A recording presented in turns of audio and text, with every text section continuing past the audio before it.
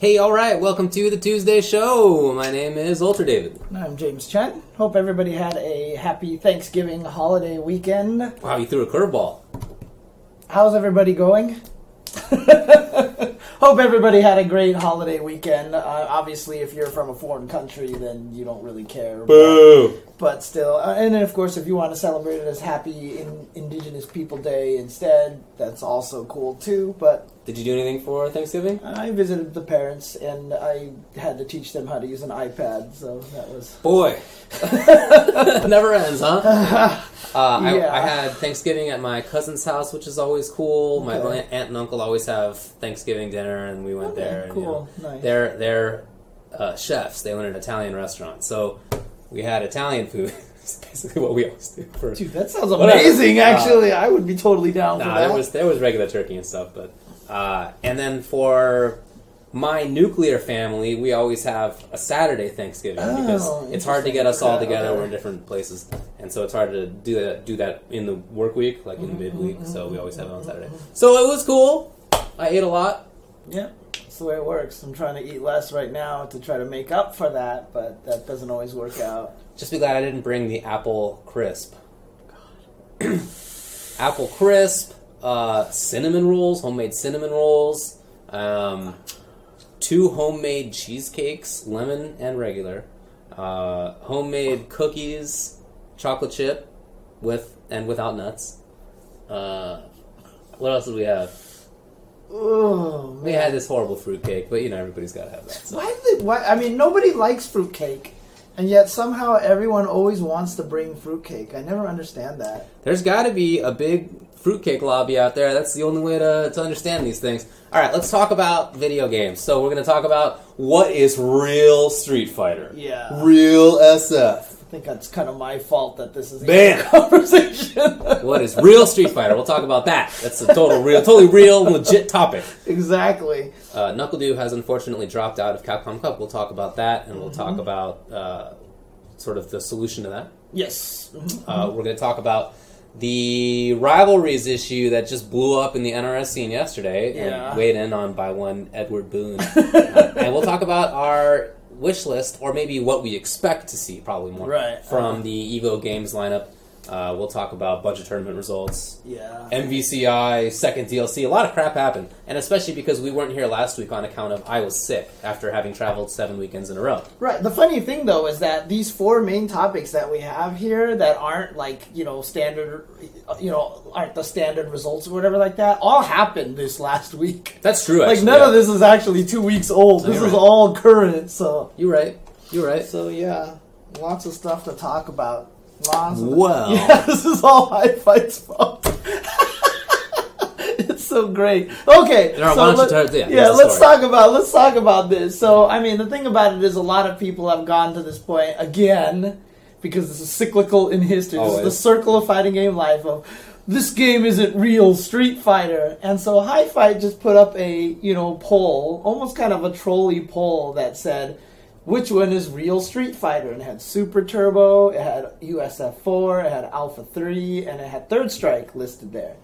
And I was like, okay, you know what? I don't think any of these are real Street Fighters. So I'm just going to click on Super Turbo because it's my favorite game, right? So I click on Super Turbo and Third Strike's winning. And I'm like, Third Strike is the least Street Fighter game out of all the Street Fighters. So I quoted that and I posted it. And that just started the biggest shitstorm. Holy crap. I had no idea that it was going to go to that length. But you know what? I will say one thing. I have to give Javits credit. Okay. Javits says, I love Third Strike, but I can never talk about it because it's like bringing up religion and politics when you're with your relatives. Yeah. And I'm going to abide by that now. I'm just not going to talk about Third Strike anymore. Because, look, I said it's the most different. It's the most un-Street Fighter-y of Street Fighters, right? And everyone got mad at me. Yeah. Everyone got mad at me. And it's funny because most of the people who love Third Strike hate the other Street Fighters. Yeah. Should be a compliment to them, right? Okay, I guess. Should be a compliment to them. And I didn't say that was a bad thing. Of course, yeah.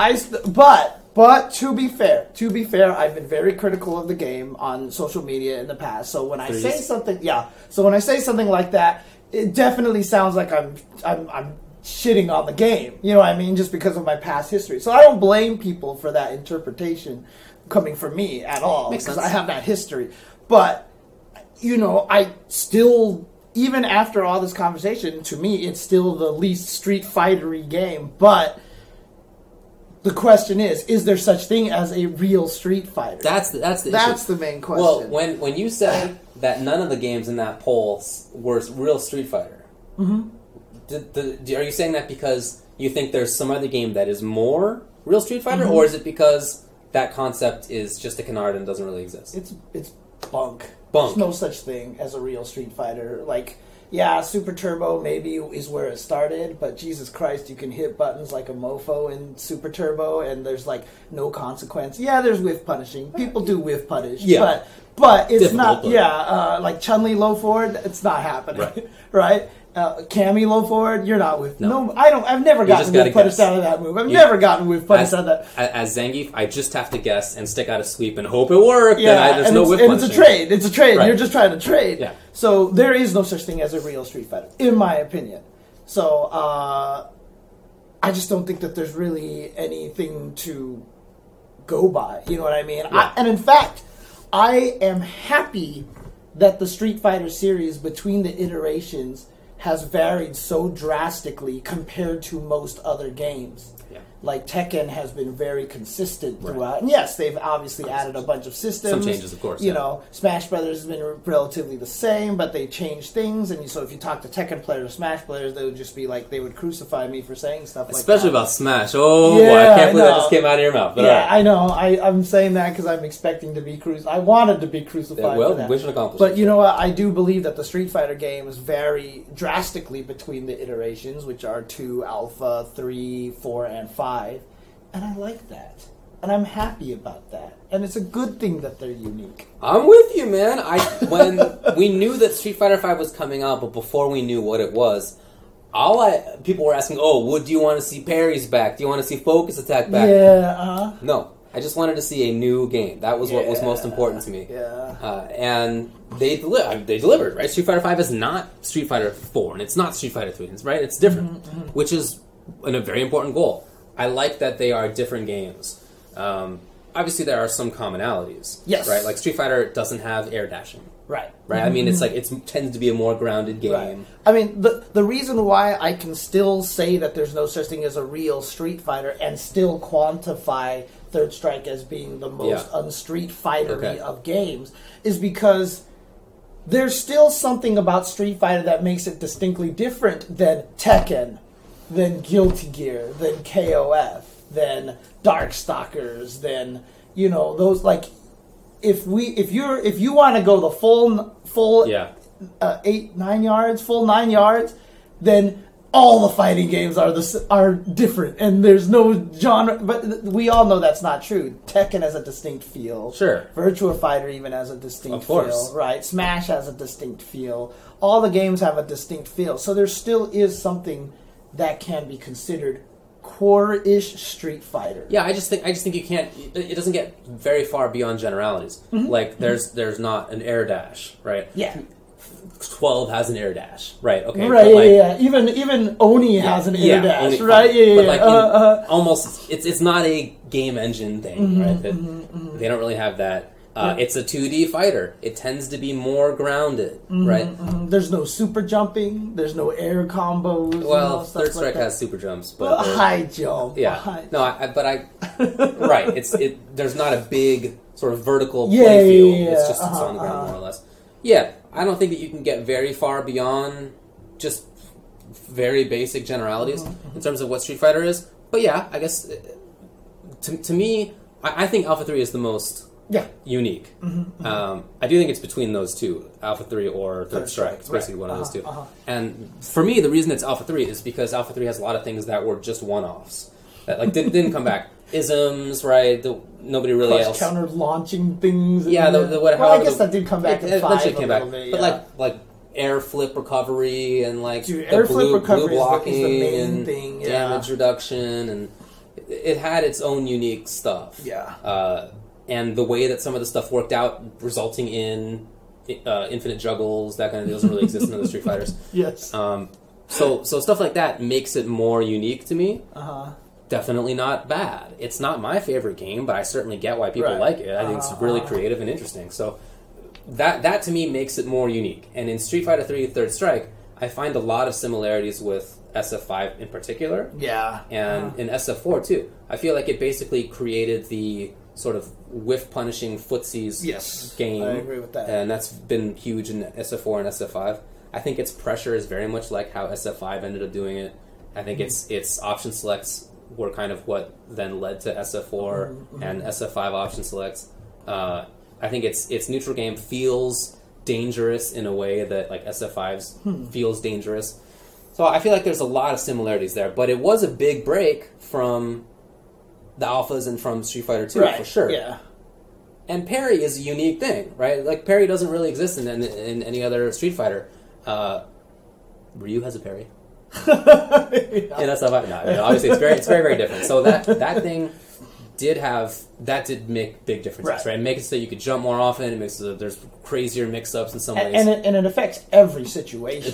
It's all pervasive, all over the place. And also another thing is like, and this is what people have. This is what Third Strike players have told me, is that your tier placement in that game is almost entirely based on how badly you can blow up parries. Right, so Ganejin kills it. Chun-Li has the crouching medium kick or Kara throw. It's very heavy mix-up. Makoto's got crazy command throw. Dudley has overhead low that leads into the same damage combo. Yurian has unblockables, and the crappy characters like Remy and Sean and and 12, they don't have real good ways to take advantage of the high-low parry. That's how pervasive the parry system is to me in that game, is that your literal placement in the tiers is based on how well you can blow up parries. I mean, it's certainly part of it.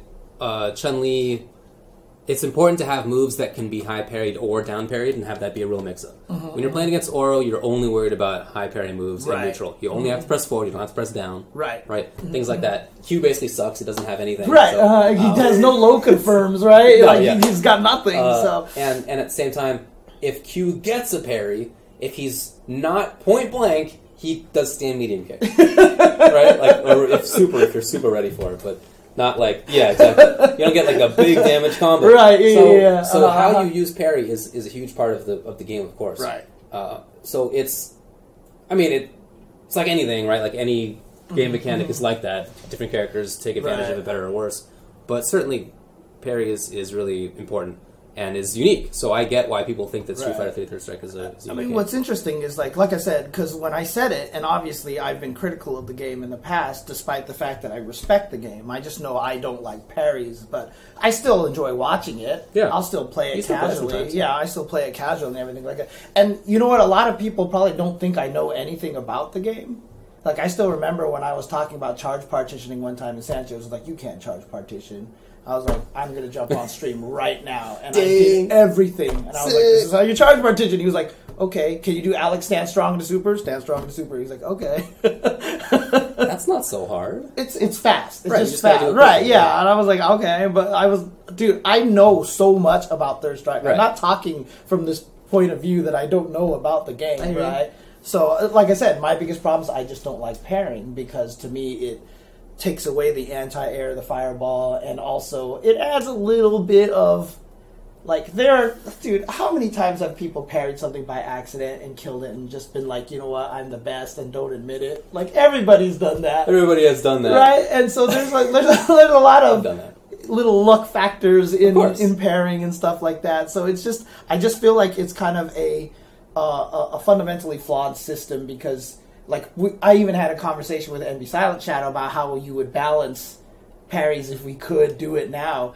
And there's just no way to do it unless you turn into a button, but then it's like, right? And so it's kind of a system that there's really no way to balance properly within the context of the game. I think it's balanced nicely. I think some of the characters in that game are balanced poorly. Right? It's the character's problem. Yeah, okay. Q should probably not only have close ways. He can do stand medium kick or close jab into... Stand medium kick should be super cancelable. Dude. Yeah, his two cancelable options into supers that actually combo are close medium kick and close jab. Probably he should have more than that. Jesus. Right? So it's a game, it's a character balance issue, I feel. Right, yeah. More than parry. But with parry, it's very hard to make other things work that are in other games. It's really hard to make zoning work. Exactly. It's hard. Exactly. It may be doable, but it's super tough. Exactly. So yeah, for sure, it makes the characters play a certain way. It enforces this kind of footsies range, which is what Third Strike's played. And the other thing too is I do try to make that distinction that yes, I don't think Third Strike is a bad game. I mean, outside of balance, there's obviously balance issues in Third Strike. It's probably one of the least balanced Street Fighters, right? So, but outside of balance, I don't think Street Fighter 3 is a bad game. In fact, even during my phase of watching match videos to death during the days of, real media and all that stuff like that, it was Third Strike and Guilty Gear, which were the two games that I enjoyed watching the most. Japanese Third Strike tournaments are fun beyond reason. Yes. Beyond reason because they're all single elimination tournaments and anything can happen. I hate it. Yeah. But anything can happen. But so like I said, I acknowledge the game is really fun. I admit that it's not for me, that I just don't like parries because I like patterned kind of play and it kind of throws that off. Yes, you know what I mean? And that's a good thing because the parry system adds a kind of forced variance to the player that does not exist in any other fighting game, which is what makes it, that's what's cool about it. Plus, even though I can sit here and go for 5 hours about why I don't like parries, I will say this, that parries are the greatest emotional rewarding mechanic in a fighting game. Even though I think it's one of the worst mechanics in a fighting game because I just don't like the concept of it, right? But from an emotional reward standpoint, which is super important in my opinion to fighting games, it is probably the greatest fighting game mechanic ever put in. Because whenever you land it, you just feel so good. You feel so happy when you parry things. For sure. Just when we were at Red Bull Battlegrounds, we were playing third, and I forget who I was playing against. Willie. You were playing Walter. Walter, not Willie, but Walter. Yeah. Willie P. Walter, and he did toward medium kick overhead or something, and I was like, I see you. Here's a forward. Then I did 720, and I was like, bam, Gigas. And it was pretty sick. I thought that was pretty sick. So. Trust me, I've been saying this about Third Strike for years. This is an ancient argument. This is from early 2000s. This is nothing new for me. Yeah. So trust me, nothing has changed recently. So I've been saying these things for years. So it has nothing to do with any sort of trying to stay relevant or whatever like that. So. I mean, again, I think Alpha 3 is more of its own beast than any other Street Fighter game because it just has things that never existed again. But with regard to Alpha 3, I feel like it's right behind. Yeah, it's one of those two. It's one or the other. For sure, it's one of those two. Other. Anyway, I think this is a funny topic because it comes up every time there's a new Street Fighter. Yes, yeah. So this is like the more important point, is that it comes up every time. And furthermore, we predicted it. Right? Yeah. Do you remember this? Yeah, 2 years ago, saying when Street Fighter V comes out, for sure, people, regardless of whether it's the best or the worst game ever, either way, people will be saying that it is not real Street Fighter. They will want to go back to SF4. SF4 was the best game ever. Alternatively, Third Strike was the best. Alpha 2 was because it happens every single time, and there's no deviation from that. Right. I think a big part of that is that Street Fighter games are quite unique from each other, right? But even on top of that, I'm not really sure why, because other games are pretty different in some situations, but even still, you don't really hear this level of it's not real X. Right, yeah. Well, it's because, like I said, I don't feel like the other games vary as much. Like MK9 to MKX was quite different, I would say. Okay. And there were definitely people who say MK9's better. Right, but that happens for sure. But you don't hear MKX isn't real Mortal Kombat. You don't hear that. You hear MK9 was better. You don't hear it. Yeah. I just think that because there really is no real Mortal Kombat at this point in time. Because there were 15 years where it was a horrible game. Yeah. It was always terrible. To be honest, to Street Fighter's credit, I guess that's kind of the legacy that it has, is that people will argue about it, that there really hasn't been a true bombed Street Fighter V series. I mean, in my opinion, saying that the game isn't particularly Street Fighter-y is not a compliment. You know what I mean? Like, it's not an insult. It's not a compliment. Yeah. You know what I mean? Like, saying you play like Street Fighter isn't a compliment necessarily. You know what I mean? Like, right now, my favorite fighting game is Tekken. Right? I'm enjoying the hell out of Tekken right now. But like, saying that the game is not Street Fighter doesn't mean anything. You know what I mean? It's not a negative or a good. It's not a negative thing. Right. And the funny thing is, like Third Strike players. Some people are saying it's different in other places, but here in SoCal, the Family Fun crew, the players who played Third Strike didn't play anything else. They never played anything before that. They never played anything after that. There's a huge contingent like that. That's true. And they stopped playing. And it's because the game is so different. It's so unique from everything else. Like, those players just won't play any of the other Street Fighter games because, I mean, like, the fact that Kai came... And I kind of blame Kai for my sort of anti-Street Fighter Third Strike-ness because he always talks about how great it is in front of me and I just roll my eyes. Oh, right? Yeah. But, like, he came up to me and was like, when Street Fighter 4 first came out, he was like, look how stupid this game is. I'm like, why? If Balrog does super and I let go of the controller, I keep blocking. Yeah. And I looked at it and I was like, wait, why is that a problem? It's like, I keep blocking. That's dumb. I'm like... You know, Third Strike is the only game that doesn't do that, right? Yeah. Even Second Impact and New Generations, that happened. Right. And so, like, I don't know. It's just, like, weird that they only know that game. You know what I mean? And so, to me, that's even more kind of examples of why that game is so different. Because even the people who play it don't play the other games. You know what I mean? It's... Yeah, that's true. I think that we would be saying that about Alpha 3 if anybody played Alpha 3 anymore. Oh, dead game. Dude, you know what? You know what the worst thing about it is, too? Is, like, I love Alpha 3 to death. I know you do. I love Alpha 3 to death. And if you told me, let's do an Alpha 3 revival tournament, I'd be like, no. I can't... That's the thing, is I love the game to death, but Crouch Cancel Infinites have destroyed that game. There's nothing you can do. And Vism is stupid. Bummer, yes. I really hate the Vism system balanced. in there. Yeah, I really don't like it. So look, there's no real thing as real Street Fighter. That's stupid. What people are really saying is, I preferred X game. I think Vaya was exactly right when you said whatever game you come up on, if it's Street Fighter, that to you is real Street Fighter forever. Yep. That makes sense to me. I think that's totally right. But it's just... I wish people would quit skirting around with it's not or it is real Street Fighter. What they really mean is, I like this other game more. That's all. Just say it. Yep. You prefer Street Fighter 4. That's fine. Dude, Japan they just held an AISM only tournament. Yo, I need to go look that up. That sounds like that would be hype. I really want to see that, so... That's all it is. Just say that you like another game. Just be honest. Nobody's going to be... Well, people will be mad, but I will be less mad. Commander Pepper says, my thoughts on how to balance or change Alpha 3. 1, I would get rid of Crouch Cancel Infinites, right? Well, of course. 2, I would change it so that custom combos are quarter circle forward times 2 into button presses. Yeah. That's all I do. That's like the core of my balance changes outside of actual specific character tweaks. Why the... quarter circle forward? Because the only reason why custom combos are stupid is because you can instantly react to everything. It's like throw a fireball custom, go right through, kill you. I think there's more stupid. If you jump a custom combo, I can juggle you. Jump custom combo, I can react with a custom combo. Right. That's why you played Vism Zangief instead of A Zangief. The only reason why you played V Zangief is because when you fought against Akuma or against Sakura, you could never jump at them if they had a full bar unless you had a full bar. Because they would custom and you would custom.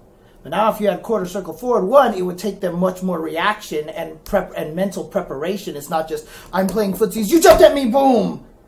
And I can anti-air you, it would take more reaction. And then if they activate, the other person couldn't counter-activate because they don't have time to put in the motions because the freeze is, that... You don't think there should be like less damage? Maybe that's character balance issue. Maybe character balance, and maybe I would just increase the scaling on it. Or, no, you know what I would actually do? I would just decrease the timer on it. Yeah. Because they last too long. That makes sense. This is the worst problem about... Like, as much as I hate Alpha 2 custom combos, it's like custom. Boom, da, da, da, da, da, da, da. Yeah, it's like 4 seconds. Yeah, but alpha is like bomb, shimpuket, pow, shimpuket, boom, shimpuket, boom, hadoo, pa, hadoo, pa, hadoo, pa, hadoo, and you're just like, God, please stop now. You know what I mean? So I would just change the timer on it so that it would be. But the thing is, again, balancing games, I don't want to change too much of the game. You know what I mean? I do not want to change too much of the game. So those would be the main system things. Maybe I would make it so Xism doesn't take as much chip damage, but even lowering the timer on the Vism would fix that a little bit. You know what I mean? So, yeah. Anyway, quit talking about real Street Fighter. I wish I could go back in time and not have said that just now, because it's a complete waste of breath. But I think people should not say real Street Fighter anymore. They're not gonna. I agree. It'll always happen. I agree. But they should not say that anymore.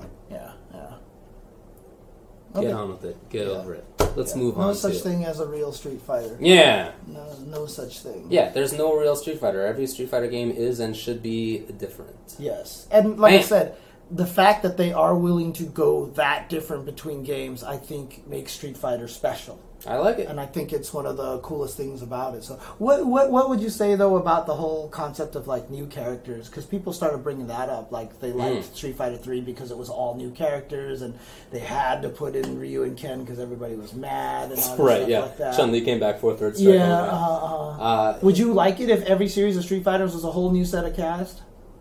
Honestly, it doesn't matter that much to me either way. Because they're just functions in the end, right? More or less, yes. That is actually my position. But that said, I like the returning characters because I know other people care about it.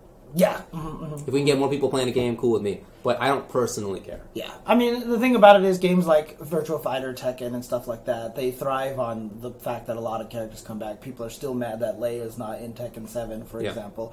And it brings people in. Street Fighter 4, everyone got hyped for it because they were glad to see Guile and Blanca and Honda and all those characters back. So I like what Street Fighter 5 did. I like that they put in some characters. They left out even some of the classics. They brought up some new characters, and I especially like the fact that in Season 2 they were like, you know what, screw it, all brand new characters except for weirdos too. Yeah. Which I like. If they're going to be new characters, well, either way, I want new characters to be weirdos, and I want returning characters to be made weirder. I mean, that's honestly, what I like. Honestly, out of Abigail, like, they're really not that weird. You don't think?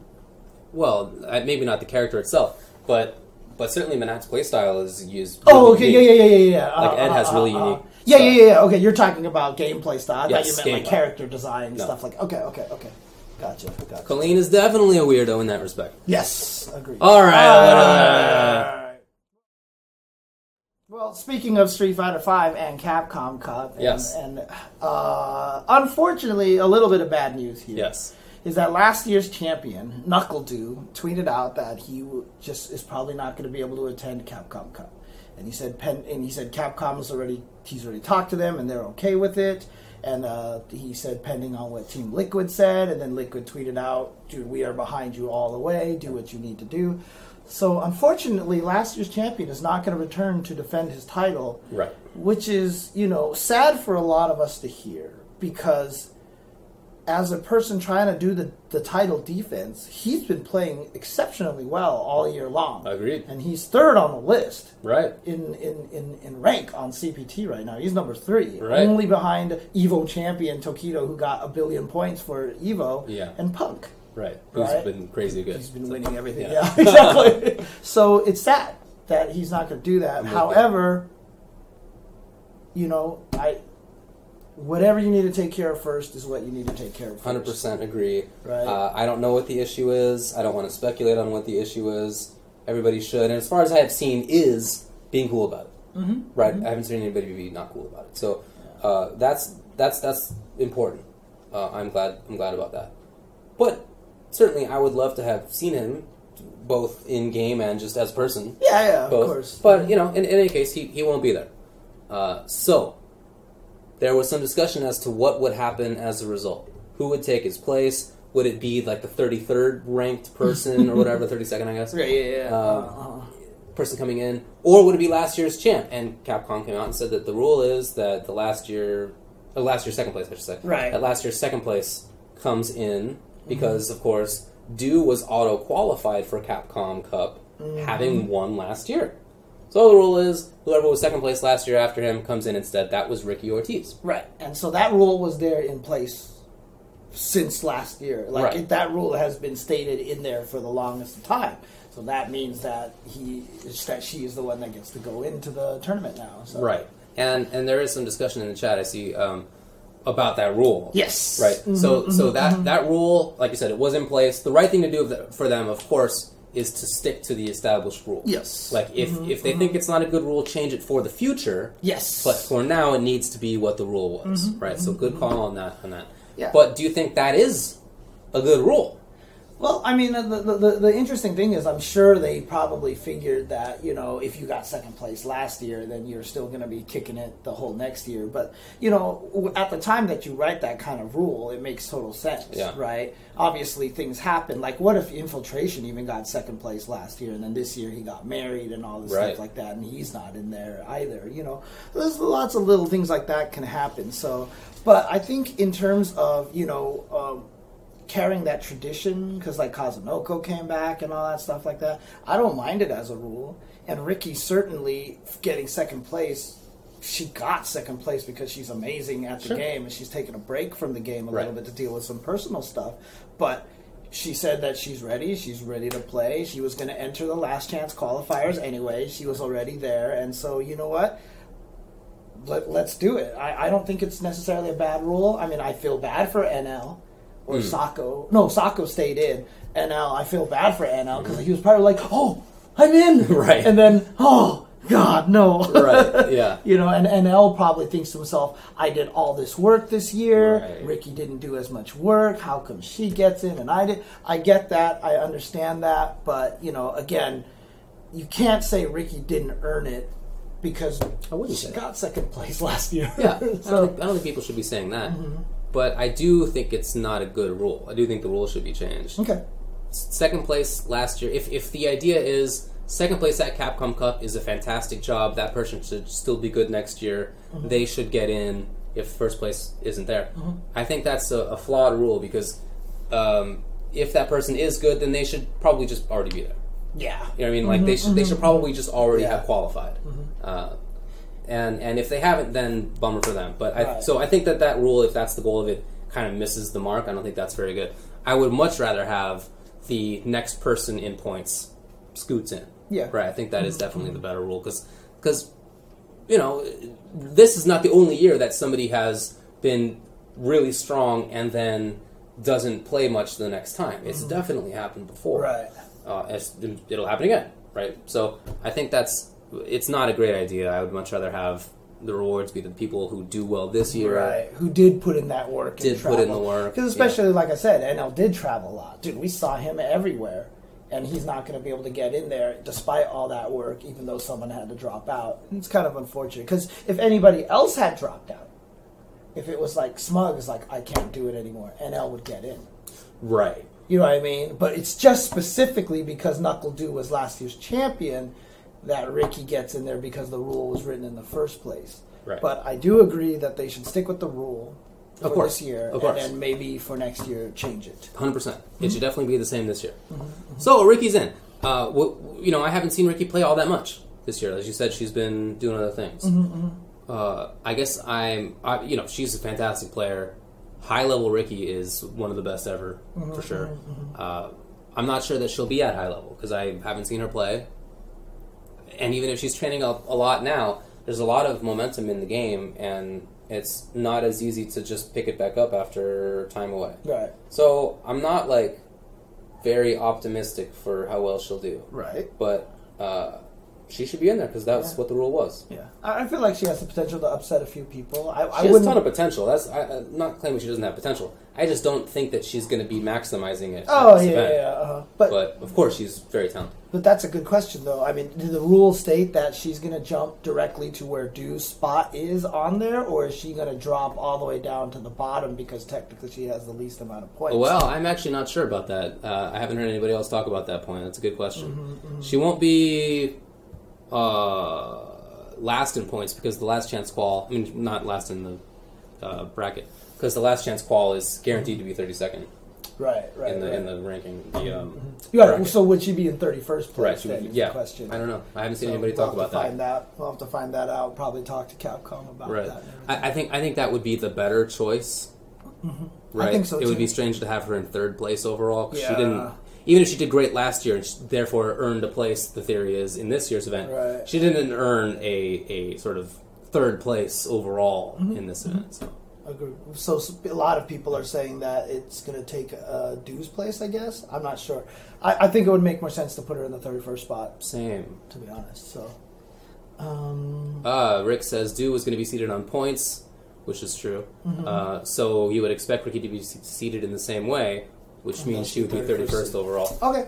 That makes sense to me, but again, I haven't seen official ruling official ruling. Yeah. So okay. We'll see what happens with that.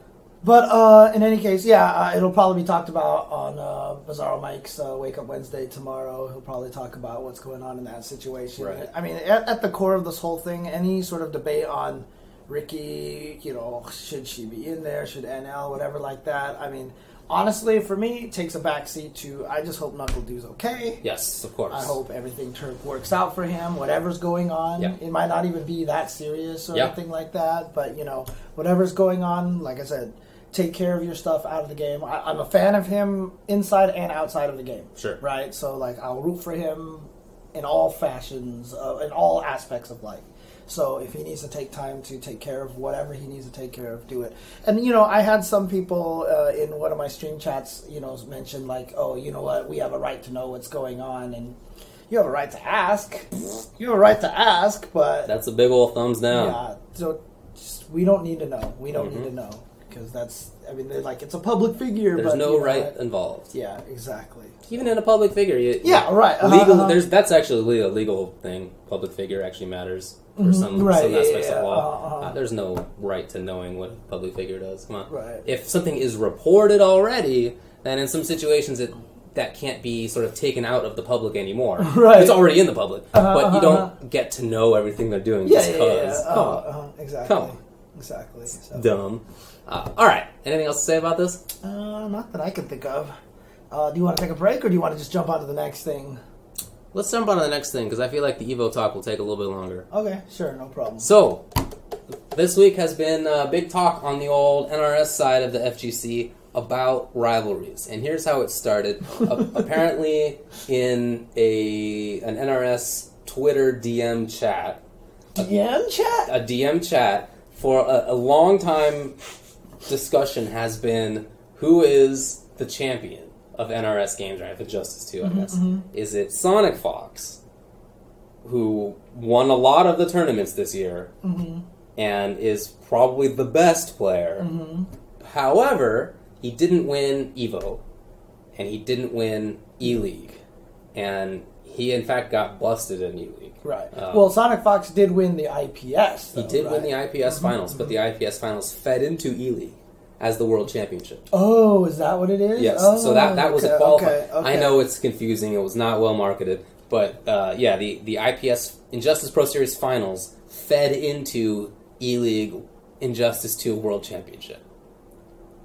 Okay. Whatever, dude. I know what you... Whatever. All right. You're right, actually. Sonic Fox was sick during EVO. He had food poisoning. So, him getting, I think it was 4th place is pretty good even still, but he didn't win. Because the thing is, I saw that question brought up as a Twitter poll, and I thought that's where it came from. So Twitter polls are just causing all sorts of... It was put, so because this has been an issue, so Dragon won those two, the biggest tournaments of the year, EVO and E-League. Right, He won both of them. So is that the real champion? That was the Twitter DM chat issue. And then so Pick of the Hut thought, all right, let's put this on the old public Twitter and see what everybody says. That was the poll. Okay. And that poll, it got a bit of attention. Okay, so what I'm learning here is let's not make Twitter polls anymore. They're causing all sorts of problems. That's right, actually, yes. 2 out of 3 topics so far today. Yeah, I know, right? Oh, shout outs to everybody. Anyway, so when that happened, there was additional drama, I guess. The question was, should we even be talking about this? right? Is this a productive use of time to talk about sort of essentially building a rivalry between these two guys, right? Whether or not they feel it. Should we be building this rivalry between the two of them? Should we be comparing somebody who didn't win the explicitly both developer and community endorsed world championships? Right. Should we be talking about somebody else as even the potential champion? Does that devalue the value of EVO and E-League? And so old Ed Boon came in and he was like, all right, everybody. Ed Boon. Yeah. Ed Boon came in and he basically said, quit it. He's like, enough of this. And his opinion was, stop talking about the rivalry. Stop talking about this. Okay. So I think it's an interesting topic because I like talking about rivalries, and a lot of other people chimed in the same. Is it sort of valuable to have rivalries, and is this both that question and also is it a good way to go about building rivalries to sort of like talk down a little bit on the potential world champion versus one of the best. I mean, not to answer that question right away, but one of the things that also was mentioned a lot, I think, was that Dragon never played Sonic Fox in any of those events. Yeah, right? I don't think that not in those two events. Yeah, not in those two events, but when he has played Sonic Fox, he has lost to Sonic Fox. Indeed he has. Yeah, okay. Indeed he has. Yeah. So I think it's uncontroversial to say that Sonic Fox is the best NRS game player. I don't think it's controversial to say he's not right now. Right. Or at least he was not during E-League. And I don't think it's controversial to say that Dragon is the champion right now. I'm with you, dude. If somebody wins EVO, in my mind, that means they are the world champion. Additionally, if your scene has something like an E-League World Championship or a Capcom Cup or a KI Cup or whatever, Tekken World Tour, if they have that kind of thing, that is also a champion, but in my mind, that is second place to EVO. Okay. I like the value of a 1 weekend tournament because I feel like over a long term, you're qualifying for this sort of thing. A ton of stuff changes. Right. The game is not the same game as it was at the start. Some people are going to be better at that version versus at the later version, both because of patches and not. Some characters are going to be better or worse, but also just the evolution of the game style, even if the game doesn't change explicitly, players play it differently over time. For EVO, for that weekend, everybody played, and you are the best that weekend. Everybody was there, because they always are. Right. And there's no change in the rules. It's just the thing. That's it. and so, to me, that's the best. Okay. But if you win both of those, that's double over. For sure, the question is over. But the question was phrased as, who is the true champion? And the addition of the true there is an important point because that implies that if it was just the champion, that answer is it's Dragon. Right, yeah. But the true champion, just because he wasn't the explicit champion, he's not the true champion? There's a little bit of legalese there.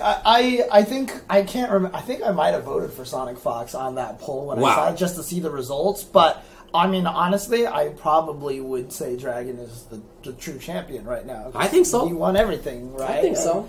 And just because they didn't play each other directly doesn't matter, because if Sonic Fox was a true champion, he wouldn't have lost to anybody else. Dude, if you're playing in a league, if the Eastern Conference is a bunch of garbage, and the Western Conference is the best, which has happened in a bunch of sports, well, the opposites happen too, I guess. But in any case, if that does occur, only the champion of the Western and Eastern Conference play each other.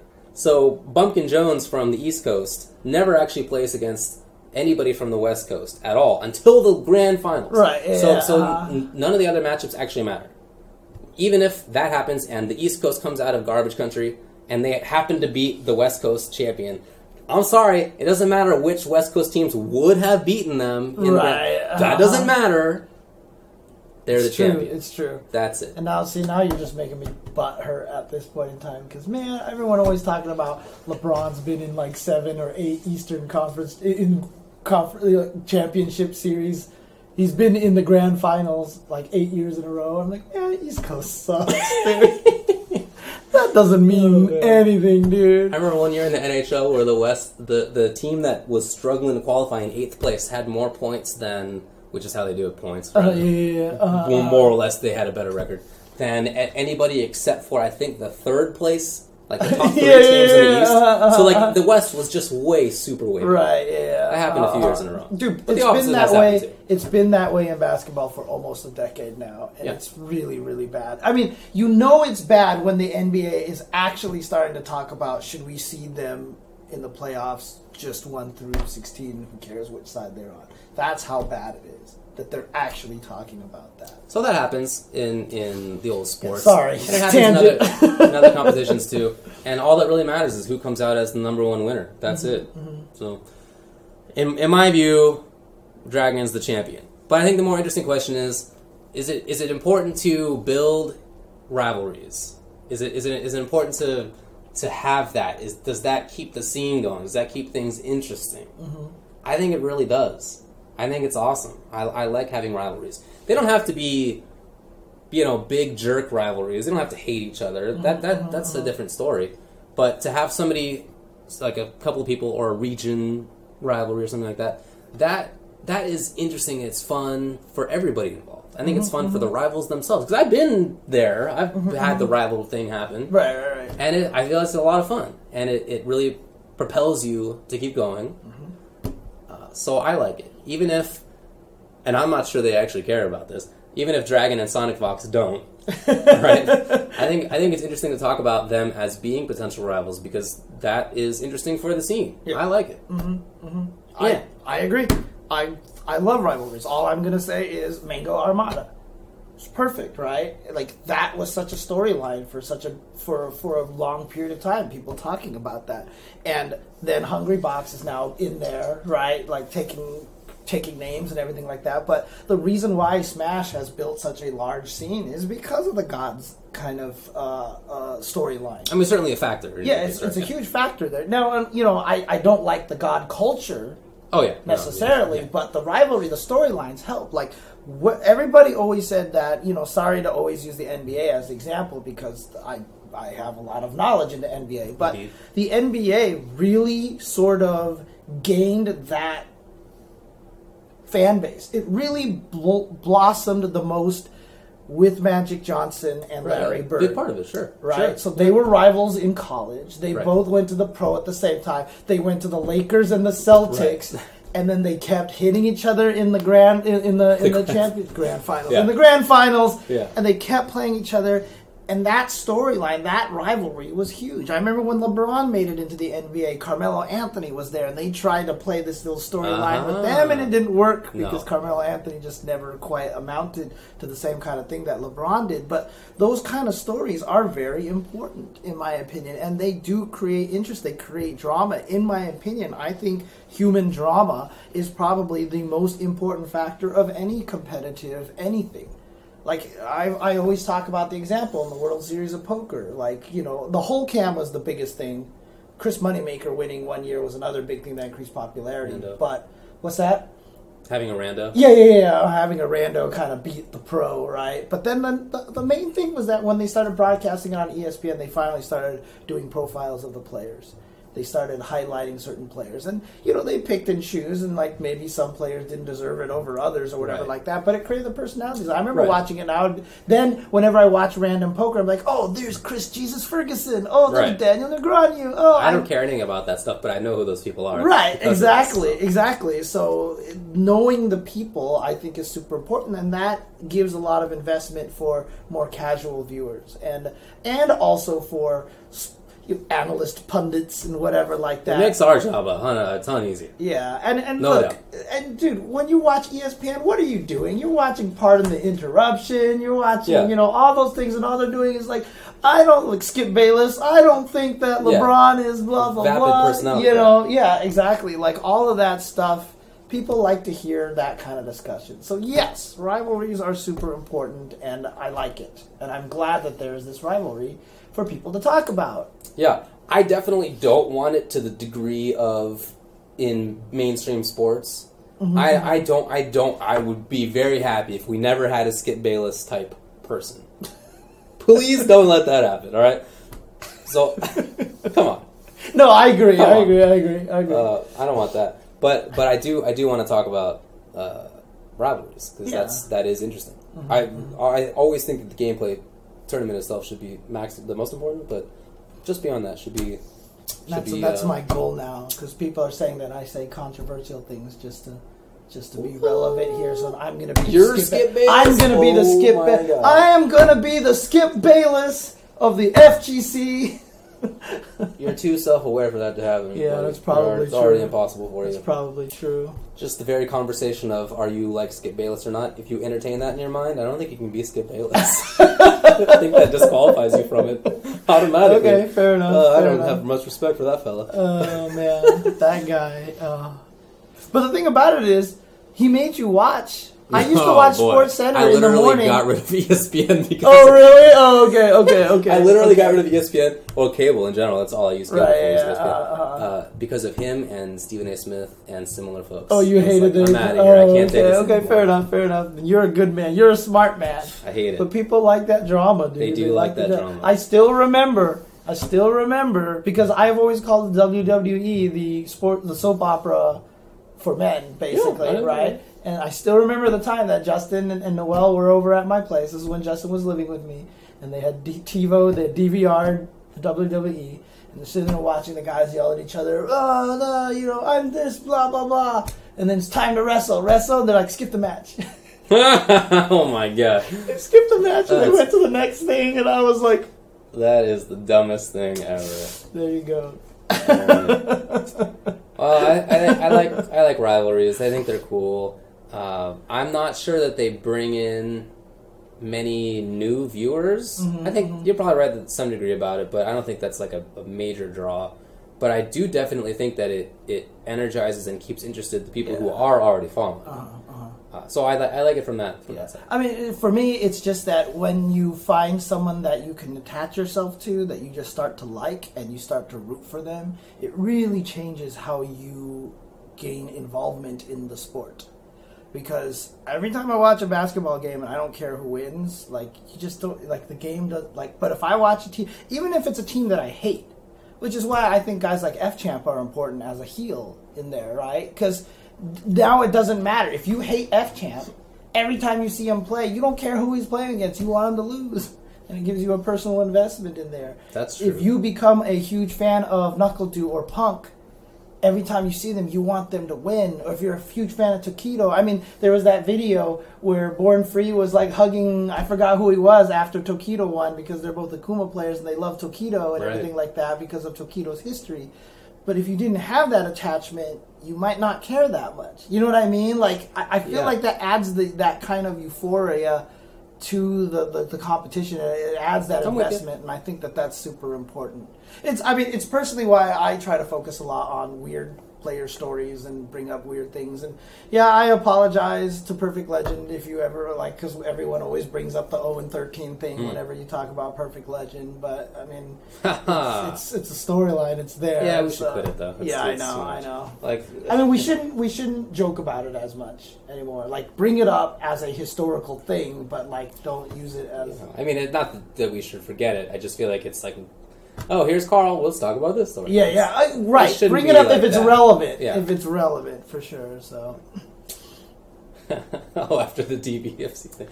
That doesn't even count, man. Definitely doesn't count. All right. Well, anything else to say about this? By the way, it is cool, I think, and we were talking about this before we got on the air. It's very cool that Ed Boon got involved, even if it was to say shut up. Yeah, but I mean, some people are saying that he just didn't want the drama. It wasn't that he was against rivalries. I think he just wanted to cool down the drama that was going on. That may be accurate. Yeah, I'm not sure. I'm not sure he dislikes rivalries in general. But I do like that he takes an active role in the scene.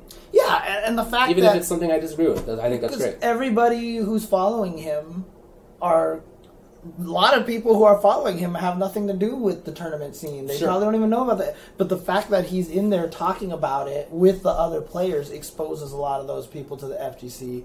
I mean, you know, if Capcom's head could speak English better, I'm sure it would happen a lot more. But, you know. Maybe. I'm not sure it would, actually. But yeah, I know, right? But maybe. It would be certainly nice to yeah, but I mean, like Harada. Harada is another good one, too. Perfect example. Right? You know. Like, even just, anyways, any case, so, but, yeah. Okay. Cool. All right, so do you want to take a break now then? And then when we come back, we will talk about the Evo 7 wish list because we'll talk about that. Everything's coming from Twitter these days. Twitter! So we'll be right back, guys. We'll be right back. I want to also point out that I think his feet are duckbills. Wait, the Ryu? I think the Ryu feet are actually duckbills. Yeah, they don't look right for sure. Yeah. That's just not... That artwork is just terrible, dude. Wow, the artwork is just terrible. It's horrible. Overall. Horrible. So, look. Anyway, let's talk about this next thing we're gonna talk about here. So Evo... Every year Wizard does this, right? What a guy this is. Every year. So he asks people what games they would like to see at Evo. 7 games. He limits it to 7 every year. Yeah. Is that accurate? Yes. Head count. 7 games. And then they end up picking 9 or whatever. Who knows, whatever. But they always ask. Oh, God. But, you know, what's interesting is that this does spur on the conversation and everybody gets talking about it. Sure. And it also helps prioritize it because if you can't pick whatever number of games they end up with, you can only pick 7, then I feel like that better focuses in which games people super do want. Right. Which games, like, do you need to see there? And personally, I think it's a good thing to start getting people ready to understand that they're not all getting in there. That's right. You have to perform triage yourself. Yep, exactly. You got to decide which games are too injured. You just got to let them die. Exactly. So I think it's a good way to get people to realize that your favorite game is probably not going to make it in there. If it's a niche game. But what's really interesting about it this year, in my opinion, the main topic for me really comes down to Marvel vs. Capcom Infinite. Dude, I'm with you. So let's talk about this. Obviously, Street Fighter V makes it in. There's no doubt about it. Yeah, I think the other Tekken definitely makes it in. Has to make it in. Definitely Tekken makes it in. Guaranteed. For sure, Injustice is there. Okay. Dragon Ball, maybe? I feel like there's not even a maybe. Well, okay. You never know. Maybe it comes out and it's a pile of flaming garbage and nobody cares about it. You never know. Right. Almost certainly not the case. Right. But, there's that 0.1% chance. So maybe that's not guaranteed. Smash 4 is for sure in there. Right. Melee, in my mind, has the same chance of DBZ at getting in. That is to say, it's in there. But, maybe Nintendo's not anymore. Oh, interesting. And maybe Dragon Balls turns out to suck and nobody plays it. But those games are in. All right? Just they have to be there. It would be wild, barring some Nintendo out of the sky thing, for Melee not to be there. Right. And it would be super wild for Dragon Ball that everybody's going to play. Right. For that to not be. And that's 6. That is 6. So we already have 6, so there's only spot for 1 more. Okay, let's talk about some of the other games. Guilty Gear. A lot of people play Guilty Gear. It's a popular game and it's a good game. BlazBlue Cross Tag Battle is coming out. Not sure it'll be out for Evo. Oh, okay, so we don't know then, right? I tried to check for the date, so maybe I missed it. Okay. Please let me know in the chat if that is public info. But maybe it'll be out, and a lot of people are looking forward to that. BlazBlue also is a popular game, and bringing in multiple series is going to be more popular. Right. And I'm very much looking forward to that game as somebody who really liked BlazBlue, really liked Under Night. I'm really looking forward to that.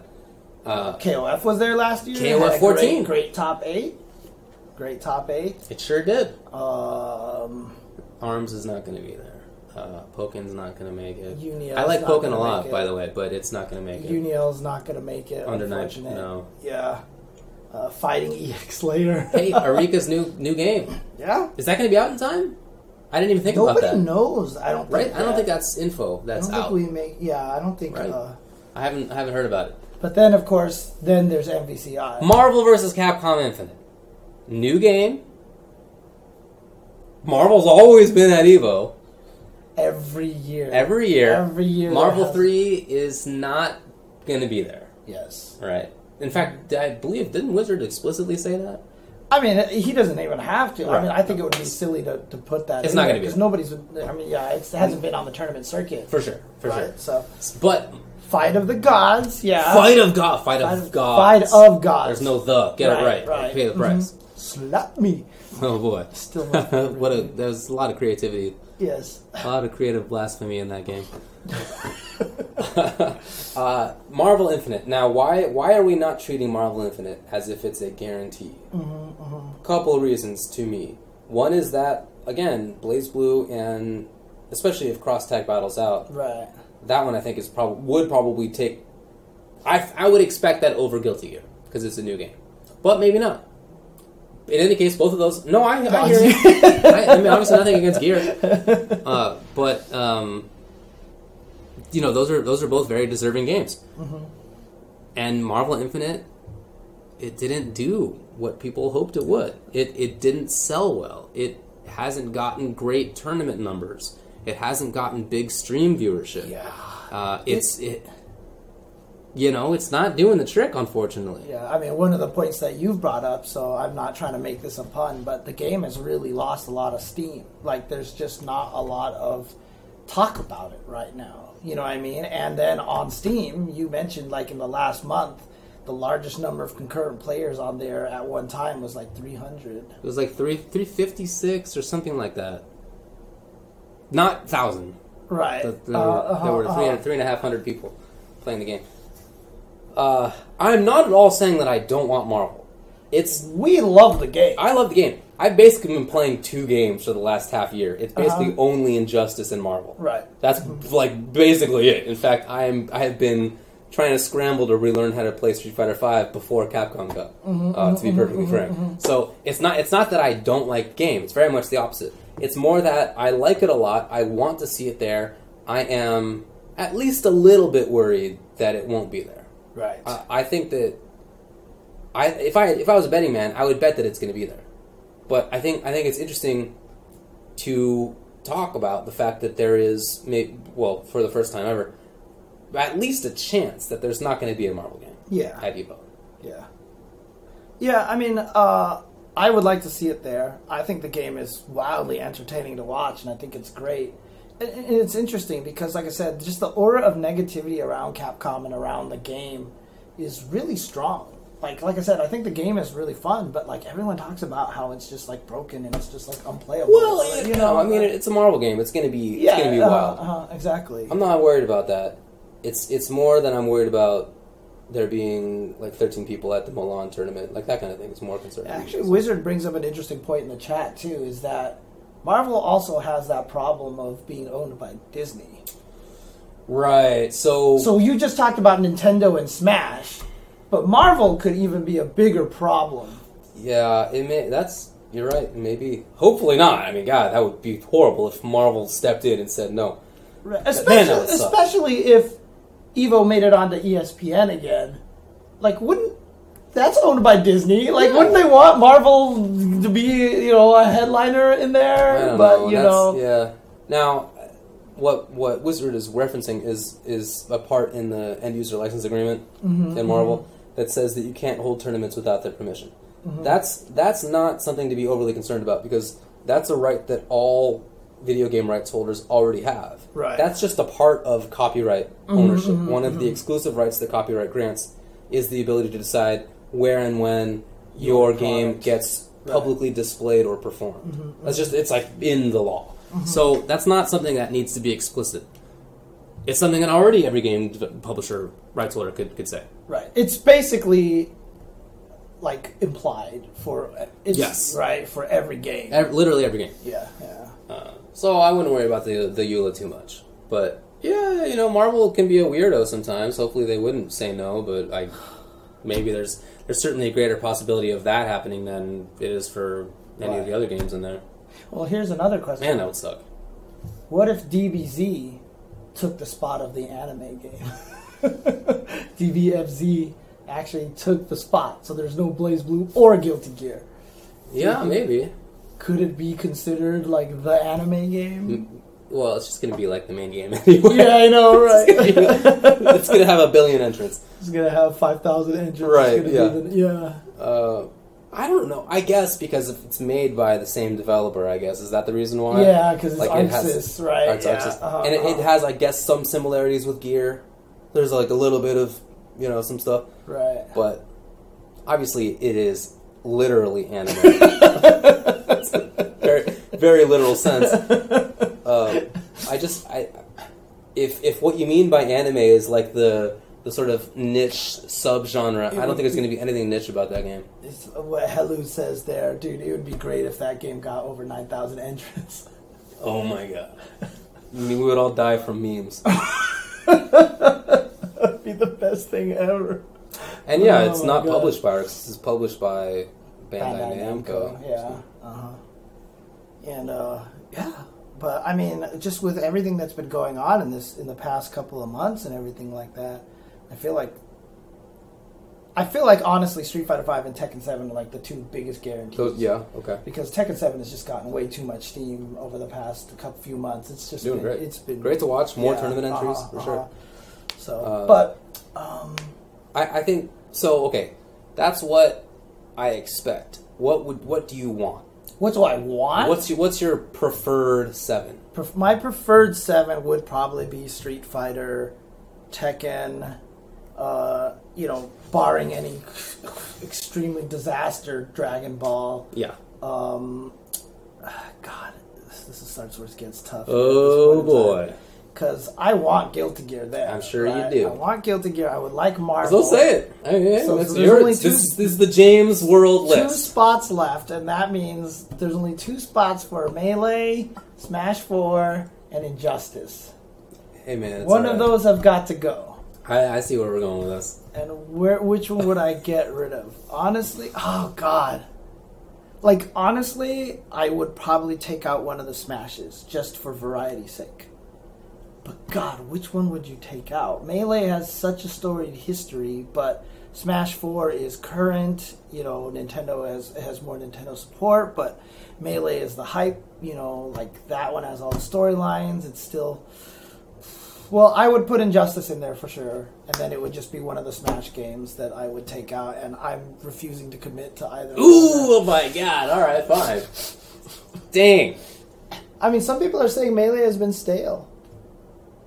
Maybe... Well, it's similar people do well every time. But... Right, and, that probably would make me lean towards Smash 4 a little... To cutting Melee and keeping Smash 4. To cutting Melee, yeah, but... Your turn. All right, fine. You pick. I can't do this anymore. All right. So, Street Fighter, Tekken, Injustice, Dragon Ball, Marvel. I'm at 5 now. Smash 4 and Melee. So, which game did you leave? You left out Guilty Gear. I did. And I left out Cross Tag Battle. And I left out King of Fighters. I put in Injustice. You can put in Guilty Gear. No, hey man, this is David Universe. Yeah, I know. All right, I know. That's my list, buddy. David is a hater. That means you voiced Metal Gear. You voiced Solid Snake. David Hater. Nobody's ever said that to me before. I like it. Really? Yeah. Wow. Okay. Mortal Kombat 9. That would be funny. Yeah. It was a good game. Honestly, I would put in probably only one Smash just for the variety kind of thing, to get one of every kind of game in there. Man, alright. I guess I'm going to be extra real, and I would take out Smash 4, put in Melee, which I prefer over the 2, and also put in Gear. No, Cross Tag Battle.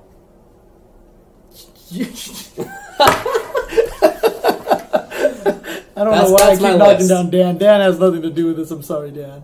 He's just trying to strut his stuff over here, dude. Sniffing his elbow. No, he's doing the whole flexing thing, where you're just admiring your own bicep and stuff like that. So. Yeah, that's my list. However, I don't think that there's going to be only 7 games. I would expect more still, but you never know. Because what if Dragon Ball Z gets 9,000 people? Yeah, I mean, this is to my mind, this is like a potential Year 1 in Street Fighter V again. Yeah. That you can just show up and every nerd ever comes to play. I think that's a real chance. Now, here's always the other eternal question. Not going to happen this year. Because this is something that has to be planned way, way, way ahead of time. What do you think about moving EVO to 4 days? Horrible. Just no, not an option. I would hate it. Okay. Well, what do I missed here? Oh my god. Oh, a spiel by Master PPV yes. about how he believes that Melee is looking close to breaking out of that staleness. Yeah, actually, there is a little bit about that. I've seen people talk about that a little bit because some people have been doing a little bit better. Like Plup, right? Plup is one of them who's been doing super well. So he sure is. As far as why I wouldn't want it to be... Otto's like, no, staff would die. Yeah, dude, from a staff perspective, I'm not staff, but I work there. Right? From a commentator's perspective, and I imagine a staff perspective, it would suck, boy. But even on top of that, I feel like it would be harder for people to see things. It'd be harder for people to go. You have to take time off of work or school or whatever else you have going on. And nobody wants to be left out of a day. And if it goes to 4, I feel like there's a bigger chance anyway, that more people would just show up for only 2 days. Yeah. Right? Now it's 4 days and I can't see everything? Fine, only 2 days. That's the GDQ situation. It runs a week long. Most people only go there for a chunk of time instead of being there for the whole event. Right. So I wouldn't like that. I wouldn't want to see the scene have to deal with that. Yeah, I feel like there are too many downsides to that. The upside is that if you very much care about certain games, that definitely gives a chance for more games to show up. So that's a good benefit, but I just wouldn't like it overall. I also really, really, really also want to just cut this off at the pass. A lot of people have talked to me on social media before, and they're like, why don't they just run all the games like NEC and Combo Breaker and stuff like that, right? And, you just don't get the same numbers. Right. You don't get the same numbers as you do at EVO, because the thing about it is, since everybody who plays fighting games is at EVO, you're not going to get, like, Vampire Savior with, like, 20 entrants. You're going to get, like, all these games are going to have hundreds of entrants. The lowest game at EVO is, like, 200 and some people, which is the highest game at other events. Right. Like, the way you solve that problem is either you extend the time, you have more money, and for the space and for all the... Because the thing is, more games... Remember, they had a stream station for every game last year, which was super cool. So every one of them had their own stream. So now they need more money for bandwidth, for space, for streamers, for all that stuff like that. So it's either time or money. It's just those two things that are going to change it. And it's hard to get more space than they already have. Right, exactly. Like, they're already maxing them out. So it's hard to get the space. And, it's just not an easy thing to do, right? And especially every game you add exponentially increases their overhead by that much more, in my opinion. Way more than any other event. So I don't think they can just add all the games like a lot of the other events can. Well, and by the way, they have almost every single game, but they're run by other people. Right, they're not official. Yeah. They're side tournaments. But if you want to go there and play video games, somebody's playing it. There's a tournament for sure. Yeah. There was Gundam and Puyo Tetris there last year, right? I mean, those are not. There's a sort of fighting game. Gundam is more than Puyo Tetris for sure, for free. So. Well, anyway, I'm just a little bit concerned about Marvel. I still expect it to make it. That's if I had to bet on it, I would definitely bet for Marvel to make it in. I'm just more concerned than I wish I was. Yeah, I mean, just to be absolutely fair, Marvel just doesn't have quite the engagement numbers. Yeah, there was a lot of viewers who watched Canada Cup. I think there was 20,000 viewers for Canada Cup, but it's just like when Street Fighter V first came out, there was 80,000 at final round and stuff like that. I don't expect it to get that. That's fine, but I guess I was hoping it would get more. Right. So. Okay. That's all. But like I said, I still expect Marvel to be there. Yeah, Anime Evo, they do a great job. They run a lot of stuff over there. Yeah. So. There was, not just their stuff, but the Super Turbo folks ran a tournament. There was a Super Turbo guys. Man. There was a Marvel 2. There was Capcom versus SNK 2. There was all the old stuff. Yep. There were KOF games from long ago. There was a lot of stuff. Right. Yeah, I mean, I don't think the game is stale. No. Right, but engagement in the game, like discussion, interest in the game, I feel like is a little bit stale. The game is super sick. I love the game. Yeah. So like I said, that's what I've been playing that and Injustice for like the last half year. Or whenever Mortal came out. So. Well, good on old Mr. Wizard for making us talk about this and riling up the old community. Oh, what a trickster! But it's a good conversation to have. It is. I think it's a good. Conversation. They announce it. They tend to announce it at the end of the year or beginning of the next year. At the end of the year. Yeah. It's been getting a little bit earlier every year, I think. Because I think last year, when was it? Was it December that they announced it, or was it January? It's usually December now, right? I have no clue, buddy. Honestly, I don't remember. Yeah, my memory sucks, so there. Okay. All right. Let's talk about some results. There have been some events. Late January, huh? Oh, late January? Yeah, sorry, Wizard. Oh, yeah, dude, you know me, Wiz. We're old men. We have no recollection of anything. Every year goes by so fast, right? I know, come right? on. Last... January. Oh, another January is going to go by. Because it's always at an event, right? Isn't it always announced at an event? Like, I don't think so. I can't think if there's a January. Is it not? I think they just do a stream. Oh, you're right. Okay, yeah. Mr. Wizard. You're right. They always just did a stream like that. You're right. Dude, this is how old I am, dude. I'm sorry. Wizard says the announcement will be in February this year because of EVO Japan. Oh, okay. Well, there you have it. An exclusive, Ultra Chen TV exclusive. The announcement will be in February because of EVO Japan. Hot dang. We got it. Heard it here first. That's right. Let's write the SRK articles about it now. Announcement of an announcement. Yeah. Announcement of an announcement. Okay. All right. Let's talk about some results, shall we? Let's see. Mike Ross cardboard cutout during the stream. Oh boy. Oh, that'd be kind of. Actually. Yeah, you guys got to find out a different host. Yeah, that's right. Or was it somebody different last year? No, it was Mike Ross last year. He was there last year. What year was last year? 2017. Right?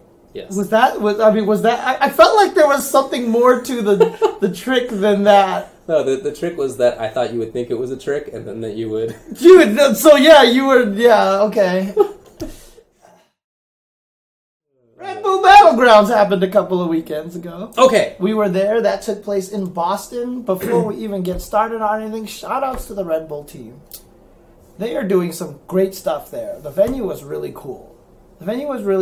They decked it out to look like the Union Station. They even built like the phone booth, the phone tower, and everything like that. But in my opinion, what the hell is this? Wow. Jesus. Drop boxes crashing the party. But honestly, the thing that I liked the most about what they did with Red Bull Battlegrounds was that they moved it to a different city. And I think that they're probably going to try to do that every year. Yes. I met some folks there for the first time. That was very cool. Nice to meet you. Some of you are all in the chat. What's up, folks? Yeah, a lot of the Boston players got to go to their first event. I talked to a ton of people that are like, this is my first fighting game event. And I think that's really cool. Definitely. I think taking the traveling tour around the country every year, like the Super Bowl, putting at a different city is really cool. I think that's really 100% cool. agree. And it's a great area, too, because as many people as live in Boston and New England in general, it doesn't have more than one significant tournament in a year, right? And, like, arguably even that. So I think that's it's great to have a relatively underserved area be served in that kind of a way. Got to meet a bunch of those guys that I can see in the chat over there. Kate Berry, Pam. Very cool. So anyway, I agree. That was nice. And it was also, I found myself thinking this thought today. I kind of wish it was colder. It was so cold over here. Because after having been in Boston, I was like, wow, I get to wear different clothes for a weekend.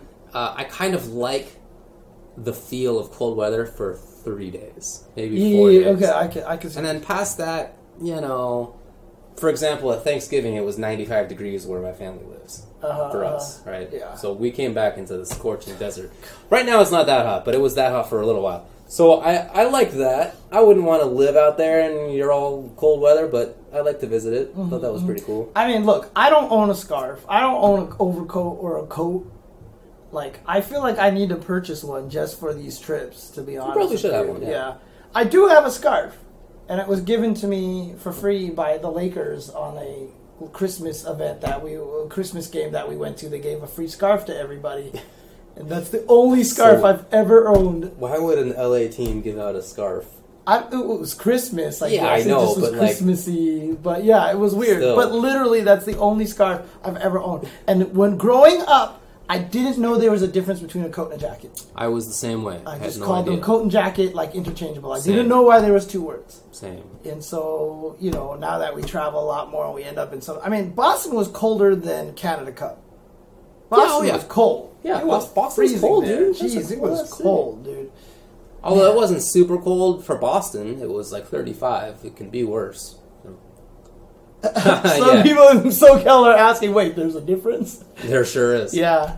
Jackets are just nice little thin things that you put on. Coats are the ones that you put on that stop the weather, you know. Dude. So. Yeah, also people use the word weather to mean, like, difference in temperature.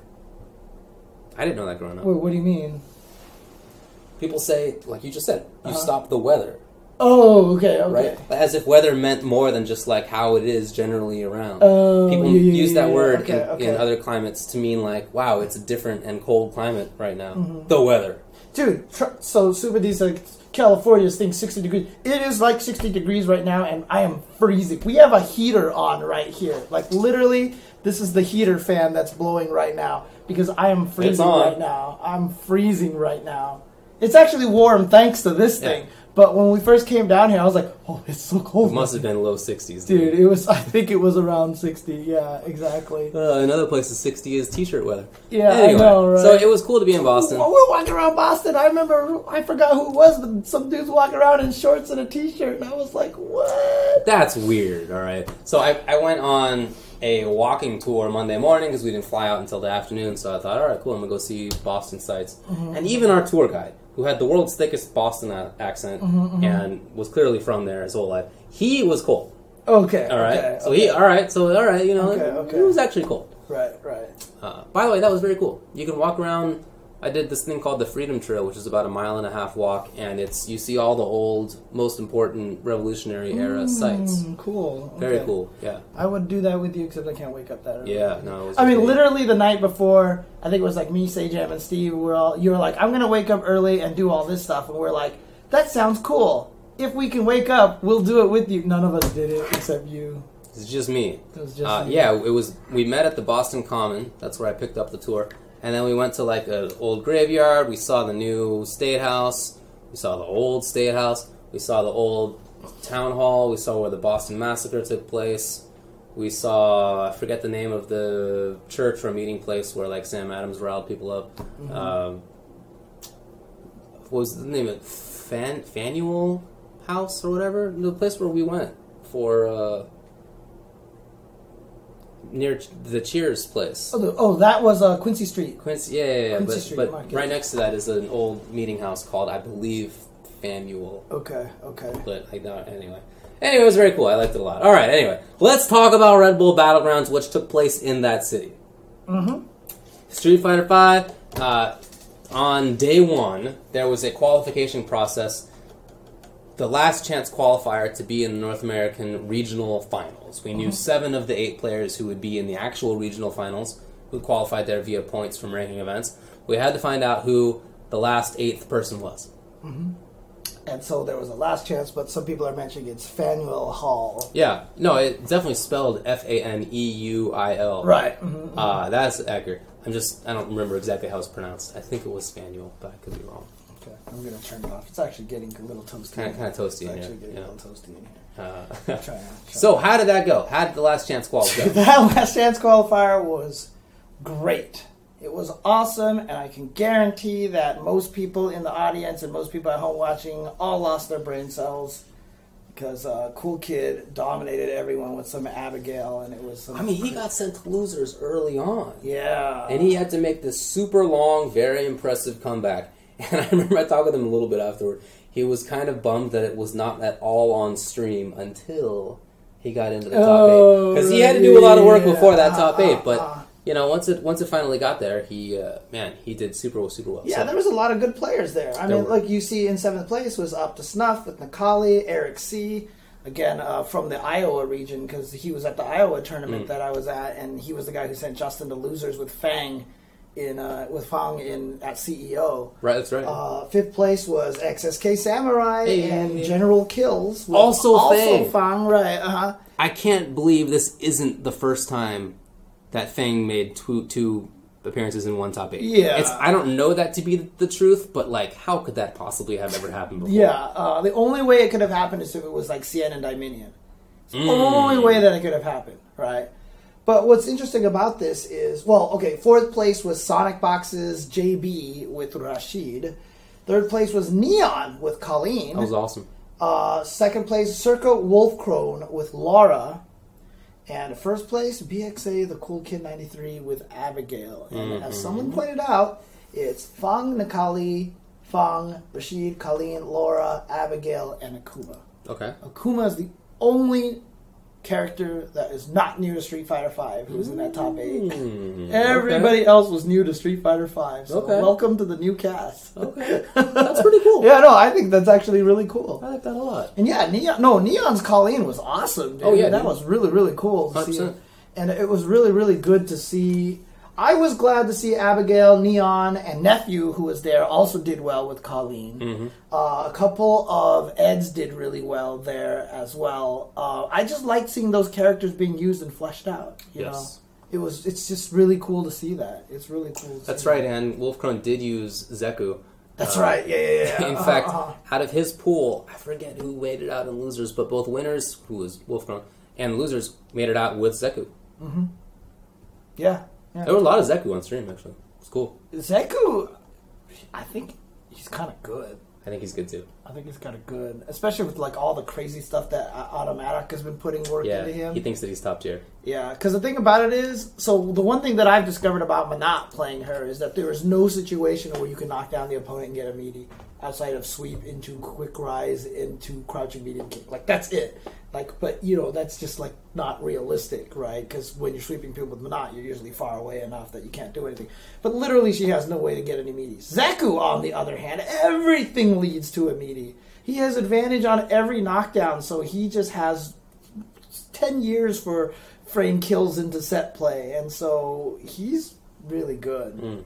And it's funny because you can see some players don't have any experience against him. The Gachikun Big Bird fight that we'll talk, that happened in the Red Bull Tower that we'll talk about. You could tell Gachikun had no idea what the hell was going on. He had no clue what was going on with that character. So, but Zeku is good. Shoutouts to the Cool Kid for winning it. That was awesome. Wolfcrone did not seem to know the Abigail matchup very well, which, there are not so many Abigails out there. So not a lot of people did. Yeah, right, yeah, for sure. But before he played against Cool Kid, Wolfcrone seemed like he was going to march on through. Oh, yeah, he was doing really well there. And, I know a lot of people know him as the heel kind of personality from, like, the E-League stints and all these things like that, but honestly, he's always been super talented. Yes. I mean, when I found out he was there, I was just like, he could easily take this. Easily take this, and he was right there. And it was just... And, I mean, it's crazy, too, because he knew he could take it, and you could see his mental fortitude just crumble while he was fighting against Abigail. It was tough. It was a tough situation, so...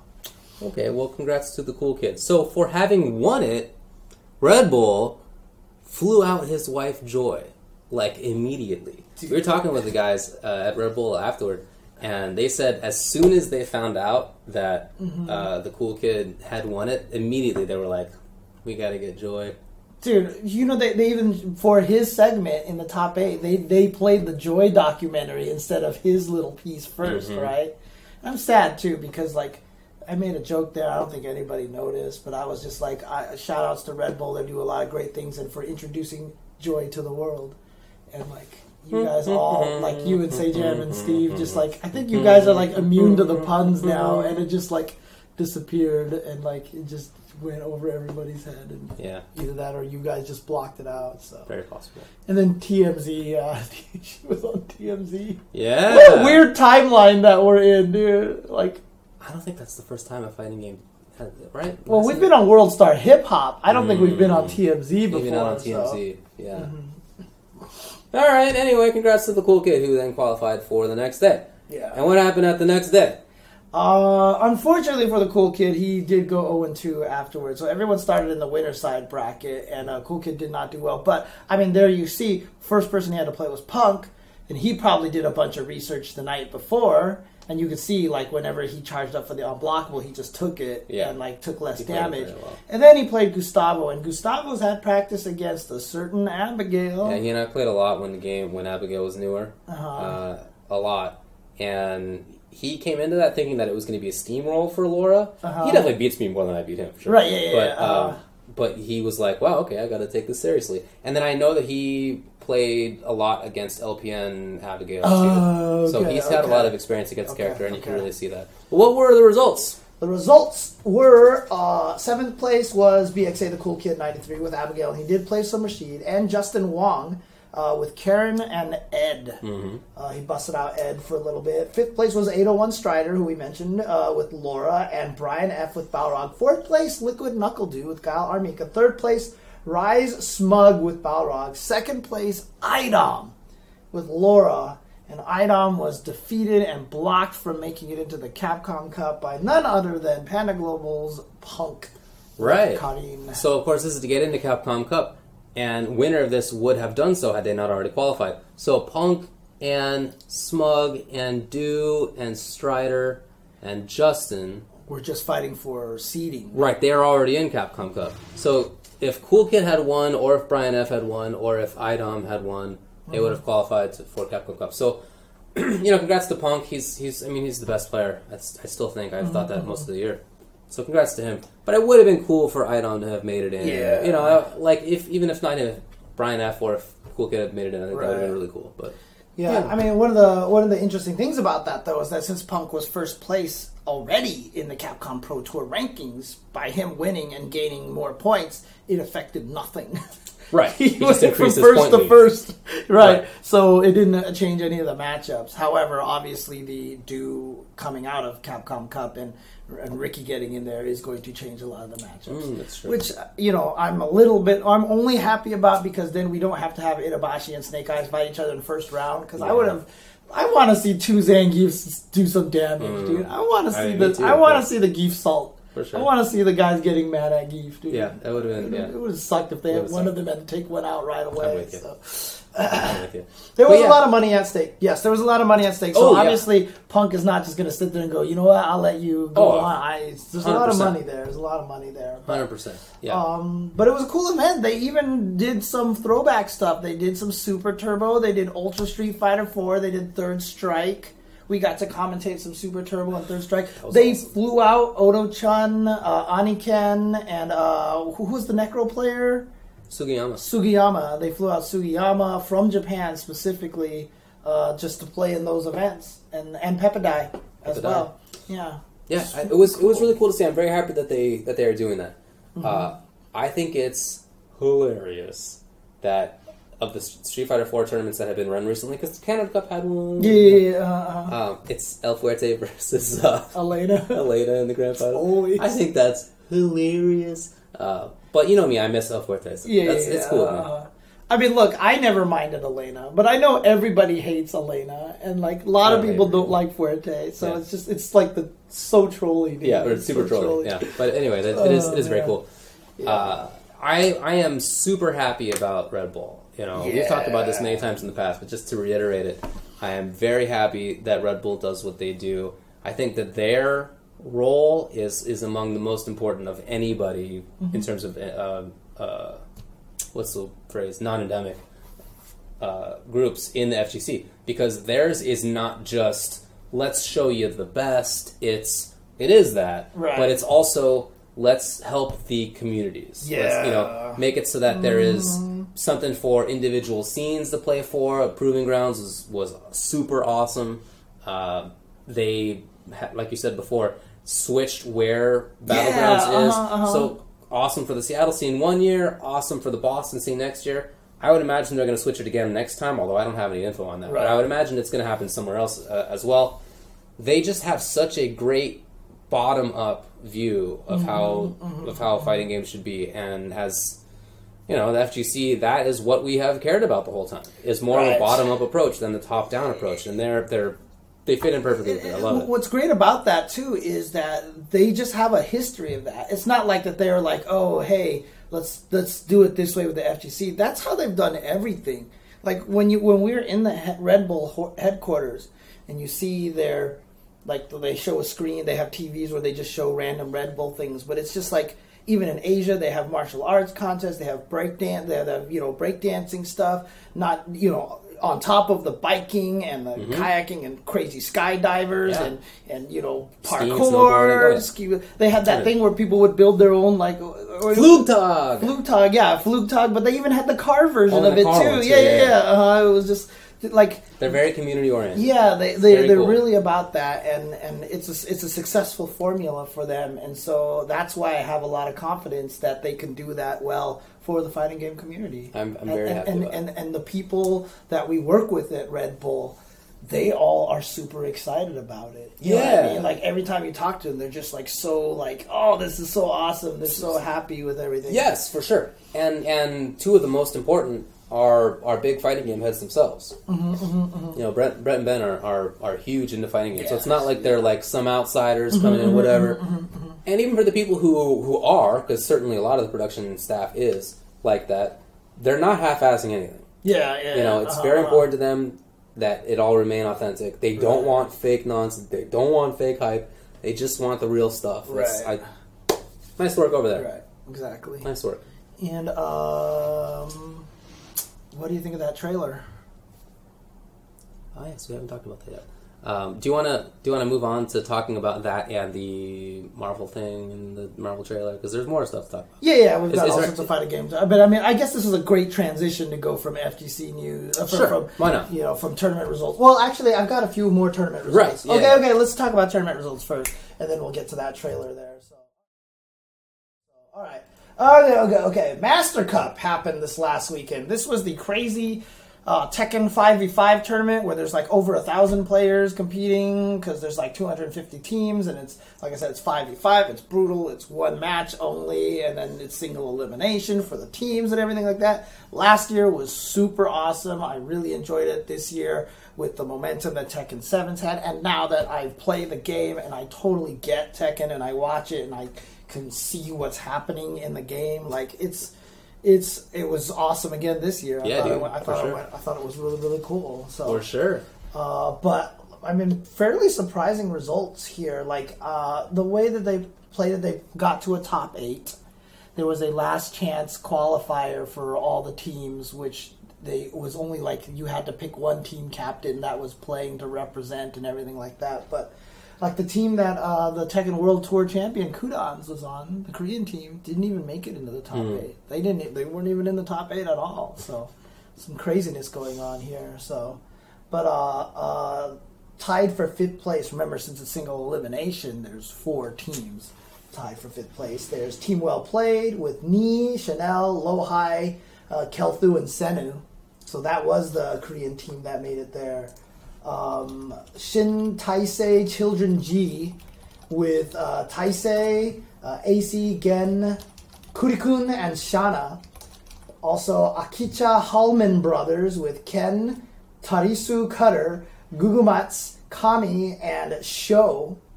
As well as Same no Essa with Nana Ayu Kujinshi, Raumu, Nimi, Shochan, and Loki. All right. Nice work. In 3rd place was Mitanzu with Chiri, Takashi, Mitan, Kei, and Honchu, as well as Global Glory with Noroma, Chikurin, Mafuyu, Keisuke, and Tai Curry. 2nd place was Team Yamasa with Batsu, Nishi, Shinjuku, Nobi, Take, and Yu. And the team that took it was Team Anti-Bunkai with Amigo, Kawashia, Shiro, BKC, Manba, and Kagemaru. Oh, man. He's not making those up. Yes. No, that's really what it is. Man, that grand finals is pretty wild. That grand final was crazy. So I tried to stay up and watch it. But I had to wake up early the next day because it was my dad's birthday and I had to go meet with him for lunch. So I couldn't stay up. So I had it playing in the background while I was lying in bed, and I passed out, unfortunately. So I didn't get to see the top 8 live. I went back and at least watched the grand finals. It was crazy, crazy ending because Team Yamasa, in particular Batsu, defeated 4 players right off the get-go. Right. So it looked like grand finals was going to be just a steamroll. It looked like it was just going to be, man, all this way, and then the grand finals was going to be a 5-0. But then it was Kagemaru with Josie, a character that a lot of people consider not very strong in Tekken 7, defeated Batsu, and it was like, okay, you got 1. Right, yeah. Then you got 2. Right. You got 3, and this is including Nobi, right? Dragunov. Nobi was one of the greatest players, right? So, I mean, if I'm not mistaken, he was the Tekken World Tour champion 2 years ago, right? And so he beat another player. And then he beat 4, and then it came down to the last game. Yeah.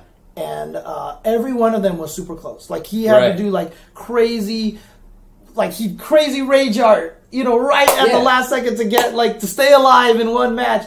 And then in the last one, he steamrolls the last opponent, who is probably nervous as all hell, with a perfect to end the whole entire thing. And, Team Anti-Bunkai Benkai takes it. Benkai, that's good. Yeah. It was pretty crazy. It was wild. Because that one you're talking about with the rage art, that was... He had, like, just a little bit of life. It was the last round. Yeah. In that game. Oh, it was his last round. He was down 1-2 at that time. Right. Yeah. It was tournament point for the other team, right? And if he didn't bring it out right there, that was over. Right. Like, it was super close to being lost. Right. And then to go from that, if you're the last guy facing this against this reverse OCV and you come up, how do you even play at that point? Like you just feel like the tide of history is just rolling against you. He snake eyes the team, dude. He literally snake eyes the team. That's really one of the best reverse OCVs that I can recall, especially how close they were, and then ending on a perfect. Right. I mean, a lot of people are saying that Josie is considered mid-tier, right? But she's not considered one of the strongest characters in the game. At least not to my knowledge. Not to my knowledge, and again, I do not have the Tekken knowledge to be able to quantify that. So, but that's rough. That's rough to be the last guy. To be the last guy against the reverse OCV, yeah. And furthermore, you feel like, wow, if I stop this, he wants to win, of course. Yeah, but on the other side, you're kind of like, it'd be sweet if there was a reverse OCV. Yeah, and then not only that, but to get 0-3 and lose the last one with a perfect. Right. It just was like you just did nothing for that. Right. That's rough, dude. That's rough. For sure. But it was awesome. Great stuff, and I mean the string of ridiculous Tekken has just been continuing. Like the Tekken World Tour, this event, just great stuff going on with that game. So I'm excited for it. I'm excited for Tekken coming in 2018. I think there's going to be a lot of great things going on for that game. I hear you. So, and like I said, for me right now, it was one of my New Year's resolutions last year was to actually play fighting games because I just hadn't been in 2016. I didn't barely play any fighting games last year. I've played a lot of fighting games last year, and learning Tekken and getting to the point where I feel like I understand the game has been like the most satisfying thing for me. Like that's the thing that's made me happy. So sweet. All right. Okay. Well, that was a good tournament. What else happened? Let's see, what else do I got? The Red Bull Tower of Pride. Right, speaking of Red Bull. Yeah, we hinted at this just a while ago. And everybody who was there said that the event was super sick production. A lot of the guys, they said that it was just a really nicely organized event, high quality. I didn't get a chance to watch any of it. Okay. I saw little clips here and there, thanks to High Fight, who does a great job highlighting a lot of things.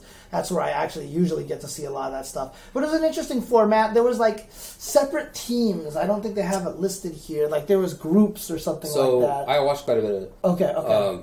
Different. So they appointed players as the gatekeepers. A set number of gatekeepers. I think there was 8, and for each, there was a big pool of players trying to get to be the one person to play against the gatekeeper to move on. Okay. And the way that they decided who would be facing the gatekeeper was very unique. It was a system of betting with coins. That's right. Yeah. Not with real money coins, but like, coins, whatever. Right. Mm-hmm. So you could play against somebody, and if you wanted to, you could bet. I don't think there was a limit on the number of coins. Mm-hmm. However many you had. You started out with 10. Right. If you wanted to bet 1 or whatever, if you weren't sure, right. But if you're super sure, you can bet like all the marbles. Right. And whoever ends up with the most after this whole series of playing against each other, people drop out. At some point, you need to play against the other opponents. That's something like you could avoid them for some period of time. That was a little bit funky in some of the rules, but super interesting idea. Yeah, it's a cool twist for an exhibition kind of event, right? Yes. Yes, very, very, very interesting. And at the end of it, there was this really unique and weird situation where it was the players. I totally watched this. It was Itazan versus Vanao, the third strike Ryu player. Yeah. Who now plays boxer, but in that matchup as a counterpick went with Abigail versus Zangief. So they battled back and forth, right? And whoever ended up with the most coins at the end of this time was running out, right? It's all timed. Whoever ended up with the most coins would move on. And so, they I think were the only two people left, or I don't know, whatever ended up happening to require this. They had to play against each other until multiple times in a row. And amusingly, what ended up happening is that just as time expired in the last match, Itazan actually beat Vanao. However, at that time, Vanao had more coins than Itazan did. No! And so... so they didn't, it was... That was it? It was, time over, That was it? Oh! And Itazan did not sit, he did not stand up. He just, you could see he was super surprised. Vanao was surprised. Vanao took a minute to get it through his head. Obviously couldn't hear any of it or understand it anyway. But you could see his expression, did I win? For a minute, and Itazan, Vanao, once he realized what had happened, went over to a little handshake, and Itazan just refused. He was so mad. Yeah. Oh man. So they were the only two left with coins. They were only two left with coins. Okay. Right. Okay. So it was real funky, but that was the rule. You had to keep playing, and the time ran out, and Itazan didn't have as many coins. Next time they need a loud bell to go ding ding ding ding. Oh, it was great. Oh, that sucked. It was great. I mean, it must have sucked for sure for Itazan, but it was very interesting format. Yeah. So and then they ended up in stage 2. They ended up playing the gatekeepers. Exactly. Right. So Vanao played against whoever the gatekeeper was. So those matches were Dogra fighting against Bonchan. I don't know which ones are the gatekeepers. I don't know if they've listed which one are the gatekeepers here. But Dogra beat Bonchan. Bonchan was I believe a gatekeeper. Okay. But Bonchan was eliminated 3-2. Nemo beat Goichi 3-1. Yeah, I'm pretty sure Nemo was the gatekeeper. Yeah, I watched that one for sure because I am all about Goichi right now. So Tokido beat Mizuha. Tokido was gatekeeper. Yeah, 3-2. Big Bird beat Gachikun 3-0. And like I said, there was one sequence where he did the Bushin flip and came down on the other side and hit him with the elbow. And the next time he did that setup, you just saw Gachikun was just holding forward because he was like, "Oh, here comes that elbow again!" But he did the kick from the front, and he got hit. And it didn't even look like Gachikun was guessing. It was literally looked like, "Oh, here's that setup again. I'm just going to keep holding this direction." You could tell he didn't know the matchup. So, by the way, Big Bird was the gatekeeper. Yeah, he was the gatekeeper. So shout outs to Big Bird. But now, with Balrog, eliminated Daigo's Guile with 3-2. Daigo was gatekeeper. So that's the Bonchan and Daigo were the gatekeepers that have been eliminated. Kazunoko beats Anman, Kami versus Urien 3-0. Kazunoko was. Yeah. Then Luffy Armika beat Tachikawa Ibuki 3-1. Was Luffy was the gatekeeper? Tachikawa was the gatekeeper. Oh really? Oh, good stuff to Luffy because I figured he was Red Bull. That actually makes sense, right? But I thought he was okay. And then Machabo with Nakali beat Komadoyu Xiaohai Kami 3-0. Xiaohai was the gatekeeper. What's going on with Xiaohai? He just didn't do that way. He's not in Capcom Cup this year. I don't know, man. Kami's good. I hear you. I don't know what happened. But then there was stage 3, which was the Tower of Pride. How did the stage 3 work here? I'm not anti-Daigo at all. But I'm a big Vanal fan out of Third Strike Love. Okay. He played Denjin Ryu, and he was wild. Yeah, it was awesome. So it's more about me. Okay. This is just a standard tournament. At this point, it's just a top 8. Okay. So round 1. I'll just go through the results here. So it tied for 5th place in single elimination again. So it was Tokido, Big Bird, Vanao, and Nemo. They're all tied for 5th place. 3rd place was Dogra and Machabo. 2nd place, Red Bull's Luffy. Mm-hmm. Luffy did exceptionally well this tournament. The 1st place was Kazunoko with Cammy. And as I joked on Twitter, just in time for him to get top 3 at Capcom Cup again. Because, 2 years in a row, man. Already. 2 years in a row. 3rd year, potentially, so. Yeah, dude. Yeah. Yeah, no, Luffy played it really, really well. It was awesome to see. Good job to Luffy, dude. Good job. And also good job to Big Bird, dude. I'm always glad to see. Big Bird is one of those players that, honestly, he's not in the best situation to be able to travel as much and to do a lot of this stuff, but he makes it work. He's in Capcom Cup, and he is in Capcom Cup, right? Yeah, I think so. Yeah, I'm pretty sure he's in Capcom Cup. So he's been making it work, and I'm excited for him. And, I expect him to keep doing a lot of stuff. Young guy doing great stuff. So, agreed. Mm-hmm. Yeah, it was a very interesting format. I liked watching it a lot. It was kind of funky because it was Gina and Majin Obama doing commentary, and they weren't at the event. They were just importing the stream and doing the English commentary. Yeah. So they didn't necessarily know everything all the time. Right. It's part of why I didn't know everything all the time. So it wasn't ideal in that respect, but they did a great job on commentary, and the event otherwise was super awesome. That's cool. Yeah. Okay. Yeah, like I said, I didn't get a chance to see much of it. Like I said, all I watched was the Goichi Nemo matchup because there was some sick stuff that's going on there. Urien is so dirty. Oh, God.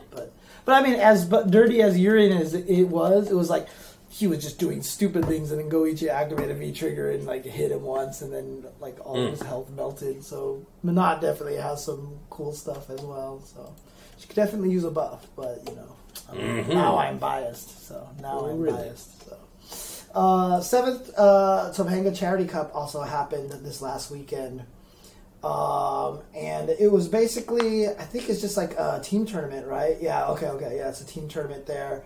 It was another 5v5 tournament. Over 750 people entered into this thing, and so should I just go through the top 4 teams instead of going through everybody here? Sure.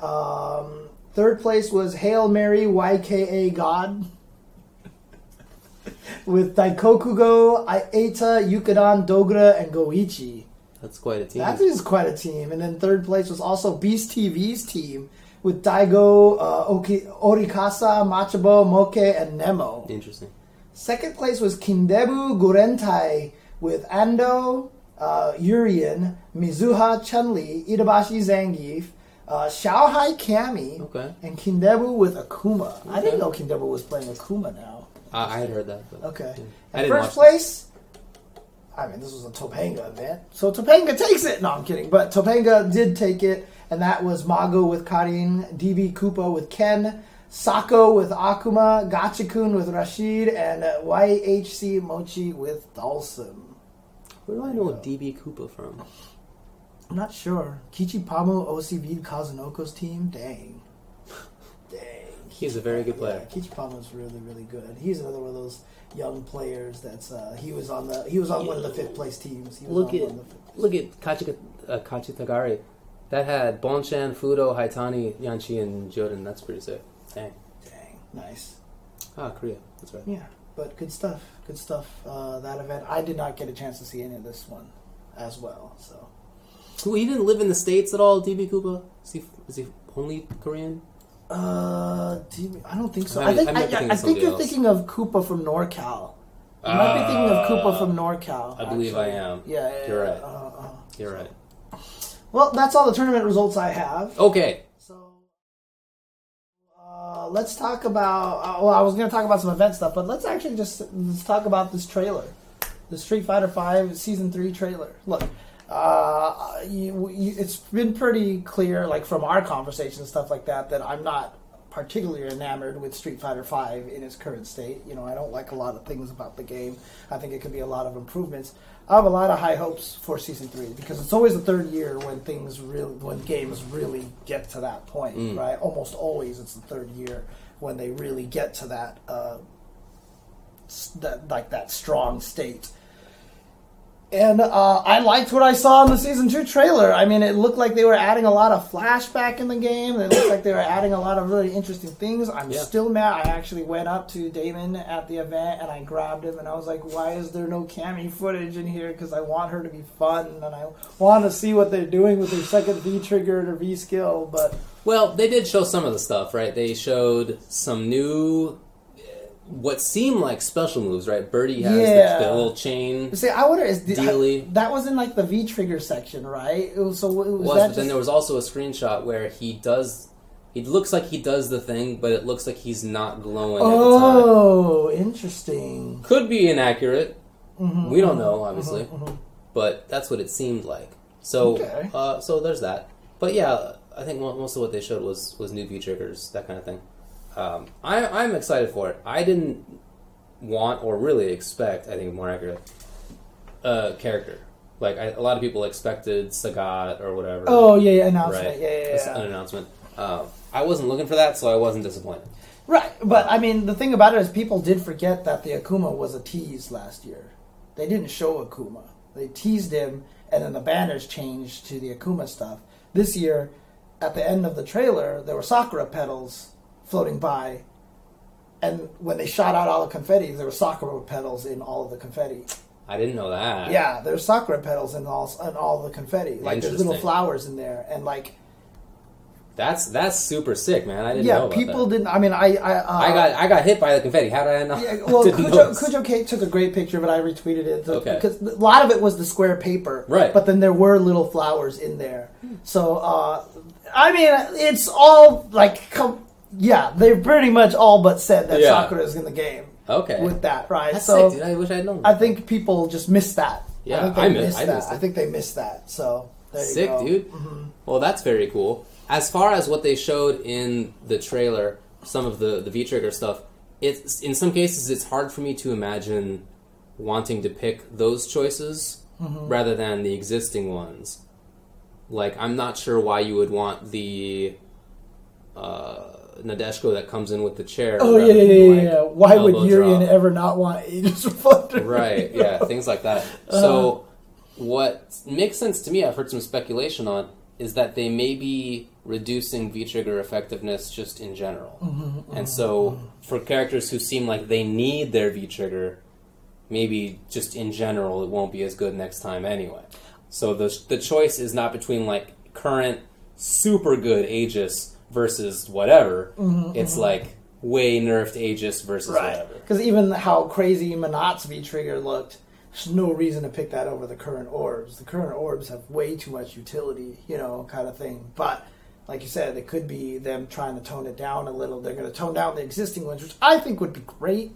Because I don't like the fact that a lot of these characters are so V-trigger. In fact, I felt like the V-trigger dependency grew a little bit over time with each of the characters. Like, at first, the V-triggers were like, hey, Chun-Li gets cool new combos, Ryu gets, like, this, blah, blah. And then it just was like, Balrog, he activates V-trigger and you die. Laura activates V-trigger. And remember, that V-trigger and you die was more Season 2 than Season 1. It just felt like it kind of just extended that way, so... If they can tone down V-triggers a little bit, I think that would be cool. But, unfortunately, V-triggers are the most interesting thing in the game. When you activate V-trigger, like, shit goes down, and, like, it's exciting. So, in order to make up for toning down V-trigger, I really do hope that they have added new moves and, like, actually, like, gone and, like, tweaked the characters. Not just, like, balance changes, I'm but, with you. Like, major stuff, so... I would like some changes. Definitely agree. That's true, actually. If you're not good at execution, then you would take Manat's other V-trigger. That would make sense, too. That does make sense. Yeah. That was the Sea Viper syndrome, right? You would pick Sea Viper's second Ultra because you couldn't do the crazy, seismo cancel stuff like that, right? So... Yeah. I thought it was cool. I thought it was a cool-looking trailer. I liked a lot of what they showed. They looked like interesting options. the Menat thing looks cool. The way that the little trigger balls are moving around looks interesting. And the Ed one with the extra combo stuff looked cool. If Bison gets a command throw, how happy would you be? Yes. Bison's V-trigger, it looks like he throws a bomb onto you, and then he later explodes it. Right. But the animation was like him grabbing the guy in the head. It could be a grab. And it definitely could be. He looked like he was like, you know what? That statue gave me an idea. You know, the little statue that grabs your head and blows you up. I think he kind of got that. I think that'd be super interesting. Yes. Yeah. Oh, I thought it was a cool trailer. I liked it a lot. Yeah, I'm excited about it. I watched it a couple of times. Like, the Nash combo looks sick.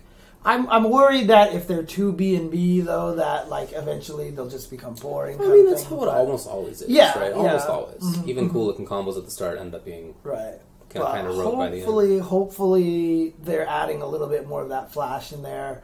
And what I like about it, from all the things that you've heard, like about the arcade mode and all these things like that, like, and even like some of the data mining, leaking, whatever like that people like, a lot of that stuff is true. I'm excited for the game because I feel like that they might actually be putting the love into the game that felt like was missing since the game came out.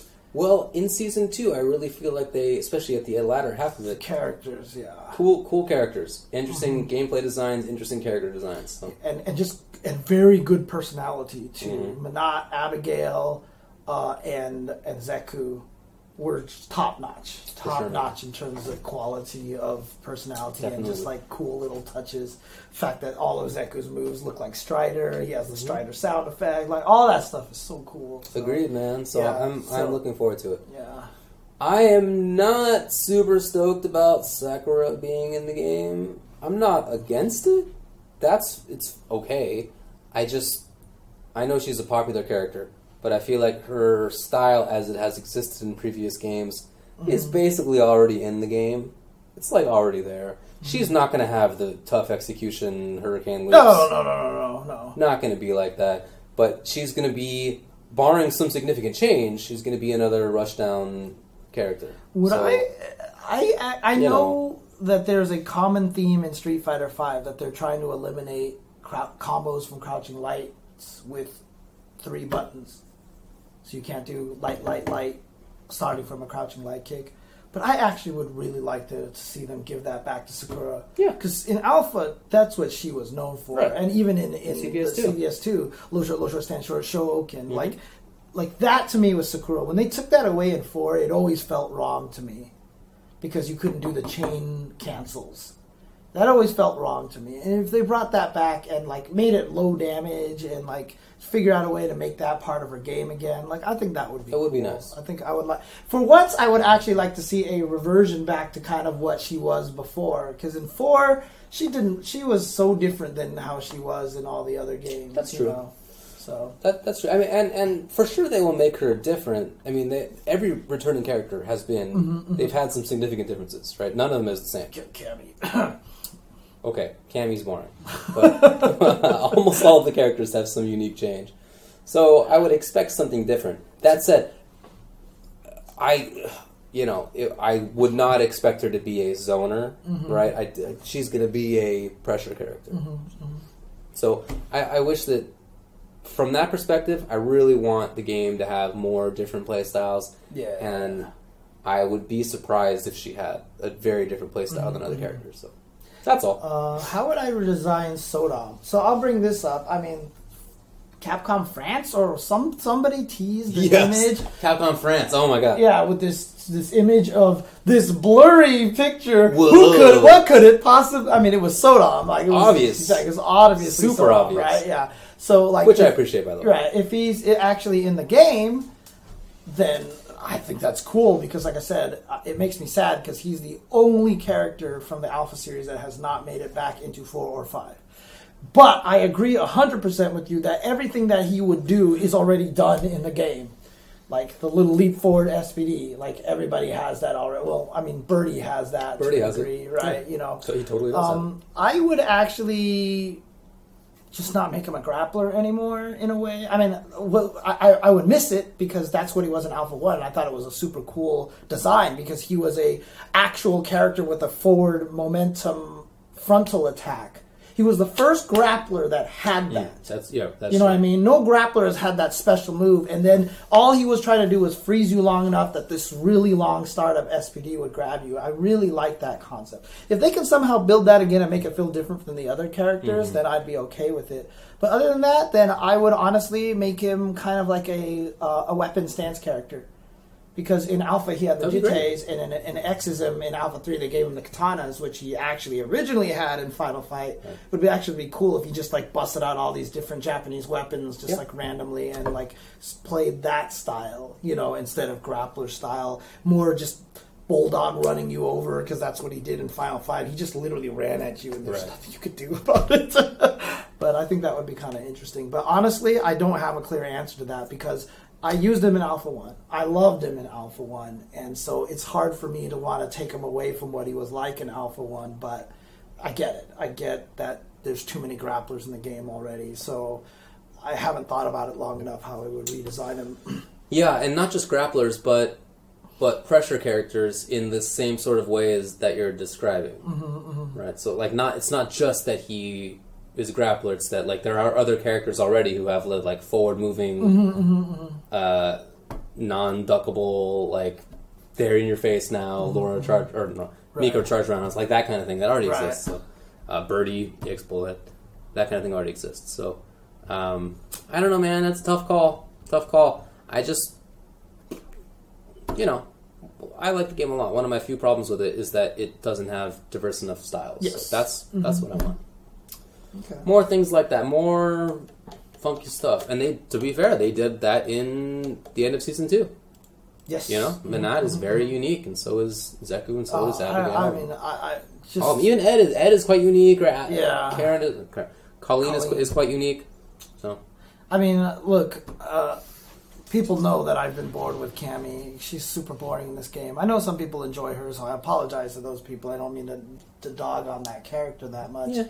But, I mean, I do think she is kind of boring. And honestly, just a couple of days ago, like, first time in half a year, I streamed some Street Fighter V. Yeah. Just because I've just been wanting to play Menat. And, like, it started off bad. I was just like, I don't know what I'm doing with this character. Sure. I was just getting destroyed. She's funky. But I started figuring it out, and God, it was fun. Mm-hmm. It was fun playing that character. I enjoyed using, and like I actually feel a little rejuvenated. Like I want to go and play again. Yeah, dude. And I want to go play again. So I really did that. So I'm down. Before we get to that, there was the other trailer. Oh yeah, the Marvel vs. Capcom Infinite trailer where they showed Venom, Black Widow, and Winter Soldier. Did you see it? Yes, I did. What do you think about that? I was surprised that Venom actually looked more similar to the original Venom. I thought they were going to change him completely, but he had a lot of similar moves. He did. He had the web slam, he had the fish, he had the super thing where the things like hit you across the screen. Obviously, I have issues with his voice, which sucked really badly, right? Like everyone's... And it's funny, too, because like even Max did a video where they just took the same voice and just modified it, and it sounded great. And I heard Capcom actually said, okay, we hear you on the voice, we'll see what we can do with it. Oh, really? I missed that. I don't know. I heard someone reference that. I don't know if that's true or not. People in the chat can let me know. But yeah, it didn't sound very good. Winter Soldier, I mean, I'm concerned that there is a lot of moves that do look similar to Chris. Indeed. That he kind of has that style. But like a better Chris. Yeah, the better Chris. So I'm curious to see how, but better angles, and his arm just ignores projectiles. Yeah. The curious thing is that, though, when we all saw the Black Panther trailer, we were like, oh, the Wolverine function. And then he comes out and he plays nothing like Wolverine at all. Yeah. So, who knows about that. But Romanoff actually was kind of interesting to me because they had that sequence where she did an air combo into a reset air throw. And I was like, oh.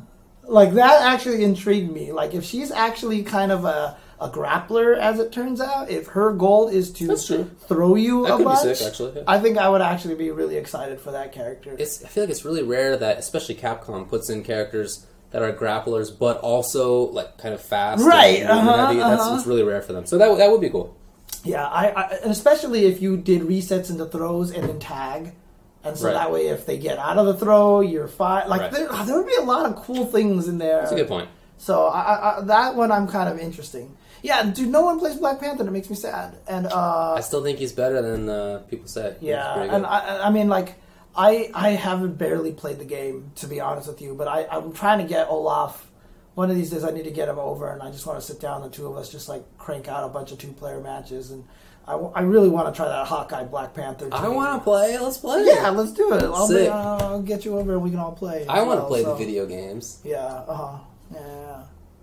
Black Widow. You know who lives in SoCal now? It's Eli the Curry. Wait, what? Yeah, he moved to Long Beach. I saw that he was at a Wednesday Night Fights, but I thought he was just down here visiting. He lives here. He moved here now? He did. So he and I have been talking about getting together to play. Let's do it, dude. Let's do it. Sick. Let's do it. Okay. Yeah, I by the way, don't hate Venom's voice. You didn't hate it? Not that big of a deal to me. It's like, I think Firebrand sounds away. His voice is very bad. But. Yeah, Firebrand's probably the worst still. Yeah. Yeah, anyway. It was all cool. There was one other tournament. There was a Battle for the Stone. Oh, it was the Europe Online qualifier that Alioun won. I saw that. Yeah. So Alioun's in the Battle for the Stones. Should be, which is great. Yeah, he's definitely one of the best. So there you go. Okay. Some tournament news. NEC, which is coming up very soon. In fact, I think it's the week after Capcom Cup. It's either the week or the week after. So it's either 1 week or 2 weeks after Capcom Cup. Yeah. Their registration was extended towards December 4th. So if you want to get in there, you still have an opportunity to sign up for that. So definitely do not miss that out. NEC has always been the biggest of the Big E tournaments and always really exciting. Definitely. So, if you plan to make it out there, you have still time to register. Also, Strong Style. NorCal Strong Style, the failed experiment from the past, don't bring it up to Chris Seglia, was a Tekken tournament that they ran that they decided not to stream, that they were going to do crazy video production afterwards to analyze all the matches and put them out that way. This is the fighting game community, so that wasn't going to happen. Right. But now they're bringing Strong Style back, which is going to be the weekend of February 10th and February 11th at the DoubleTree by Hilton in San Jose, and this time it will be streamed. And this one should be a good one. This one should be a lot of fun. I'm excited for this one because so entry fee is $50 for both days. Tekken 7. There will be other games there, and I guess there's going to be a mystery Tekken game, but should be a fun American-based Tekken major, basically. So. We take a break because I have to take a major whiz. You haven't been doing the David dance. I usually know that you're doing the David dance, but you haven't been doing the David dance. You're right, but nevertheless. Okay, no problem. We will take a break and my bad. Okay, no worries. You've been drinking some coffee, right? No, just water. Just water. But... Okay. We'll be right back, guys. We'll be right back.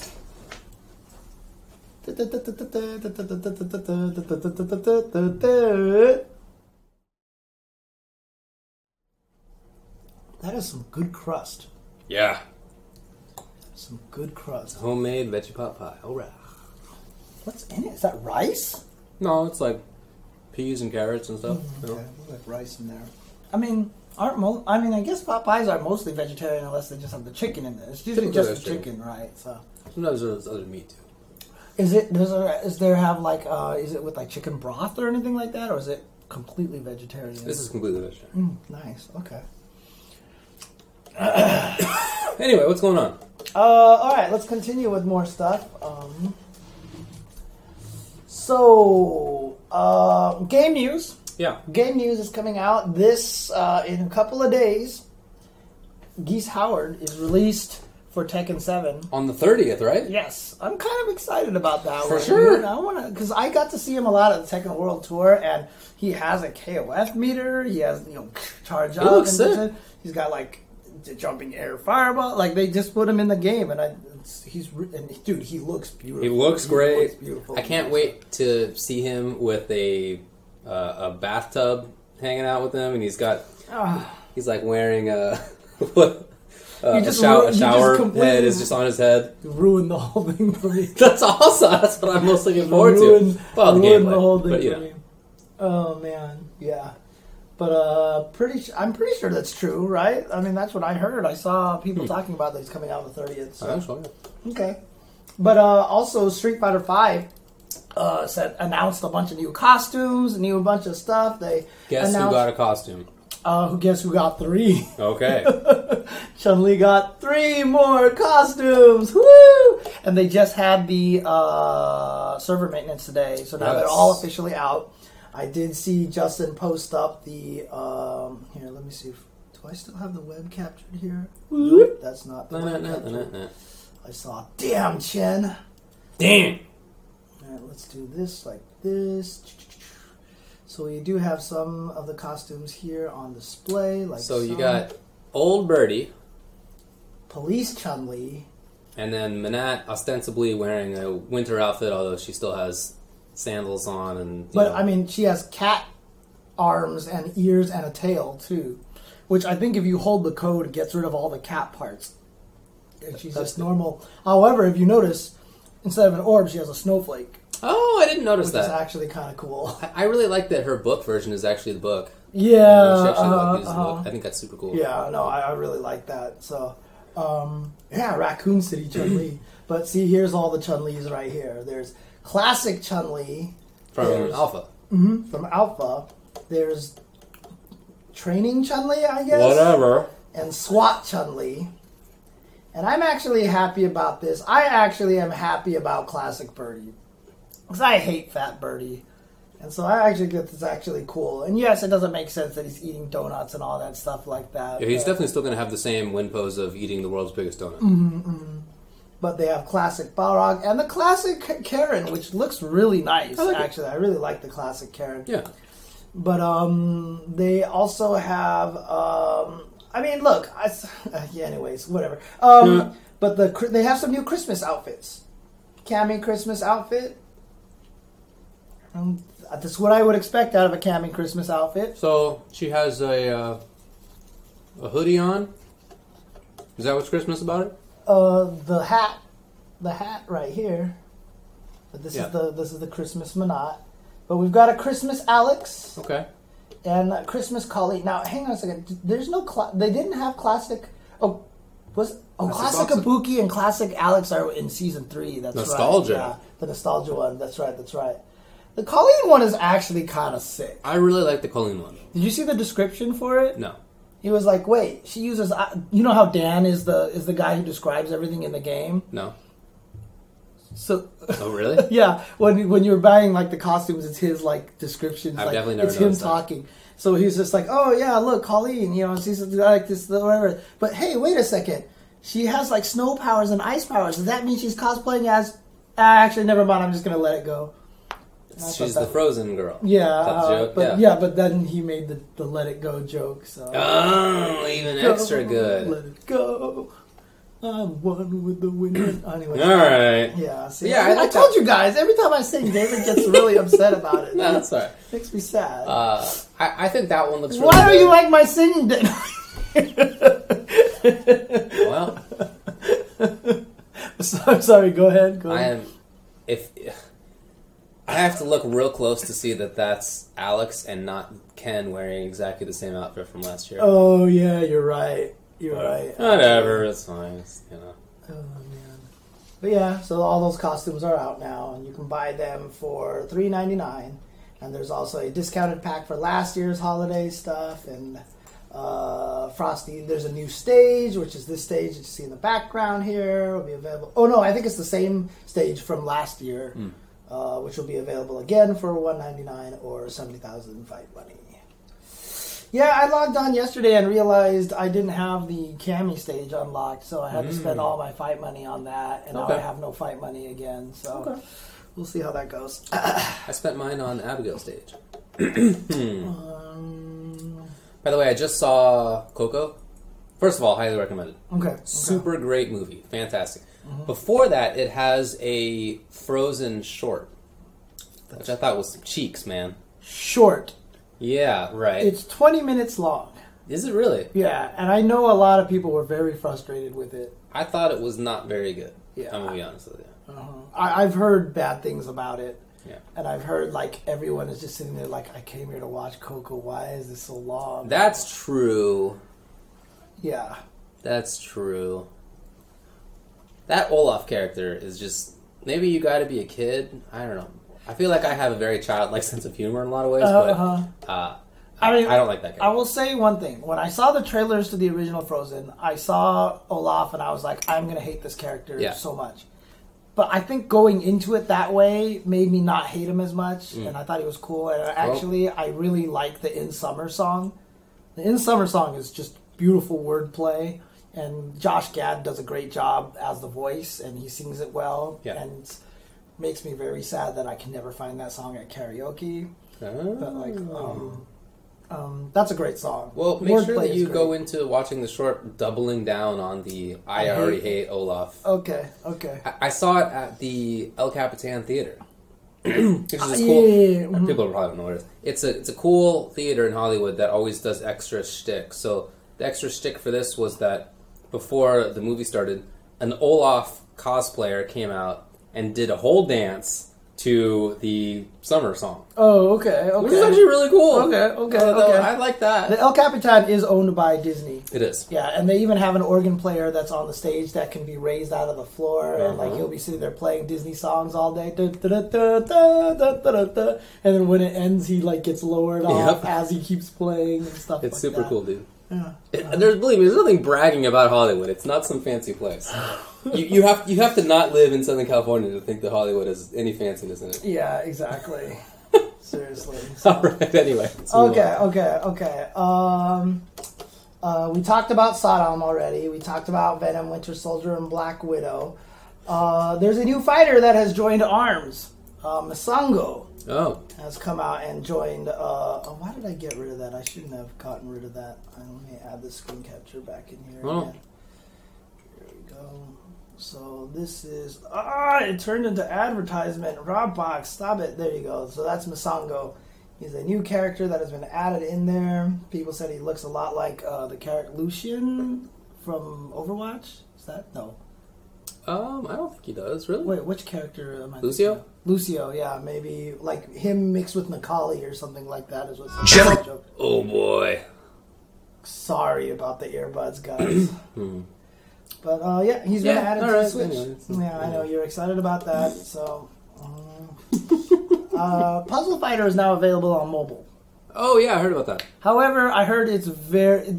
I guess the term is mobage. Like the mobage is strong with that game, where basically it's a pay to win. Like you can get so far with skill, and then people who pay money will just blow you up. Bummer. So yeah, so I've heard some not great stuff. And oops, kill this here. Hello. So I heard not great things about that. So, but Alex has been streaming it, which is actually kind of funny. Yeah, Vi has been streaming it, so because he was a Puzzle Fighter player for sure. He was really good at that. True story. There was an FAQ for Puzzle Fighter a long time ago, and in one of the credit sections, it thanks me and says that I have an amazing Ken in Puzzle Fighter. Whoa! Let me tell you something. I suck at this game. Okay, I've never been good at this. One of my friends in college and his girlfriend were both super experts in this game. And one time they played against me. He used the joystick and she used the buttons. They were not allowed to communicate. Oh my god. So basically he was on the joystick and he would just be like that's not where I would put it. They destroyed me. That's the worst loss ever, James. I am terrible at that game, okay? And so I don't know. It's because that guy came to UCLA to do some research for his FAQ, and I played him, and I got super lucky. I dropped a gem, and it created some 8 chain, and he was like, wow, you're really good. I was like, I got lucky. And, funny, he treated it as me being modest, Yeah, and then I guess that makes sense. So, that's funny. Yeah. But it is available. Also available on Steam is now SNK's The Last Blade 2. Yes. Has been released on SNK. And did they Very pretty game. Did they add online play on that one? That I don't know. Okay. But then also, just to add to more games where we don't know anything about the lore. Okay. But I guess Bandai Namco actually teased a My Hero Academia game. What? Yeah. There's like some crazy teaser site, and I that's all I can talk about. That's all I know. I don't know crap about it. Yeah, I go back to the picture of it. See what this thing looks like here. Haha, it looks silly. Well, so that's cool. I have no idea. So, all right. That's all I have for game news. For some like community stuff, I guess the Game Awards were announced, and there is a Best Fighting Game category there. All right, what do you got? And the games that are in the running are Tekken 7. Makes sense. Nidhogg 2. Okay. Marvel vs. Capcom Infinite. Makes sense. Arms, and some other game, Injustice 2. Do there need to be 5 games in the category? I guess. Is that why? Maybe. I haven't played Nidhogg 2. I like some more crust, actually. Yeah, it's great, right? Yeah, the crust is super. It's great. I will tell you. Plus, I haven't had dinner yet, so I'm super hungry. So. What? Yeah. Oh boy. 3 seconds. Oh my god. Alright. That's definitely something I would do. First of all, major clumsiness in hands. Second of all, not care if it hits the ground or not. Wow. Turn it into a real David over there. Which is not a compliment, by the way. I'm the least David-y out of the... Oh, man. Thank you. Yeah, I just got the hiccups. Oh, yeah, alright. It's gonna be great. Sorry. I just got the hiccup. But maybe they do need to have 5 games. Yeah, I like Nidhogg a lot. I haven't played Nidhogg 2. It's a cool idea, but I'm surprised to see it up in a thing like this. So. Oh no! Alright, don't patronize me. Alright. What do you think should win? As if I even have to ask. Injustice. Yes. Okay. I would vote for Tekken. Makes sense. Okay. Also, Mikado Arcade keeps running tournaments for old games. They sure do. And they just recently released VODs of Marvel Superheroes. Oh god, I need to go watch that. Really? Because this game is broken. Mega broken. Super broken. So I want to see what high-level Marvel Superheroes looks like. But they also released Rival Schools 2. Also kind of broken because there's infinites and stuff like that in this game. Like Sakura is like one of the best characters because she's got to jump infinite, or she's like fierce roundhouse, fierce. It's like the Sabretooth infinite. So I definitely need to go check those out. So I'm excited. Do you have water left in there? Yeah. All right. You have actually. You know what? You have a paper towel here. What you can try to do is take some of the paper towel, put it over there, and drink water through the paper towel. What? That supposedly helps against hiccups. I was about to drink it upside down, but... Oh, is that another one? Yeah. I don't think any of it's real. Fine. Let's try this. There's a big one. Oh, there it is. Holy crap.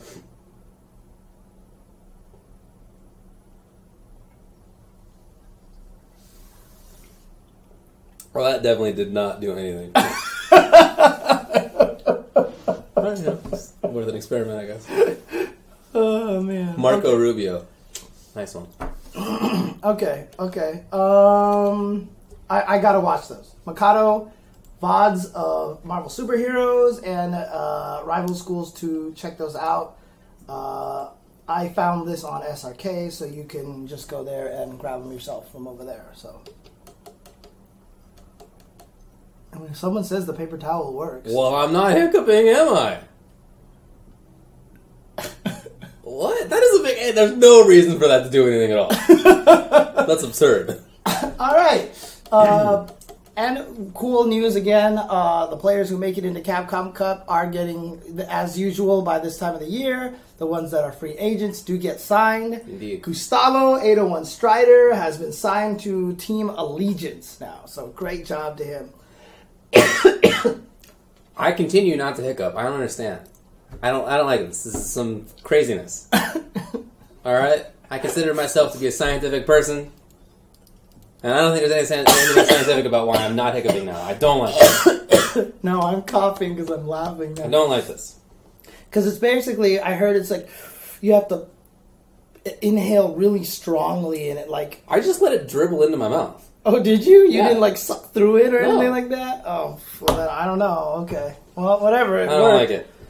You have to pull harder with your diaphragm to suck up the water, and concentrated gulping counteracts spasmodic muscle movement of the hiccups. Well, see, Automatic has the tech even for this.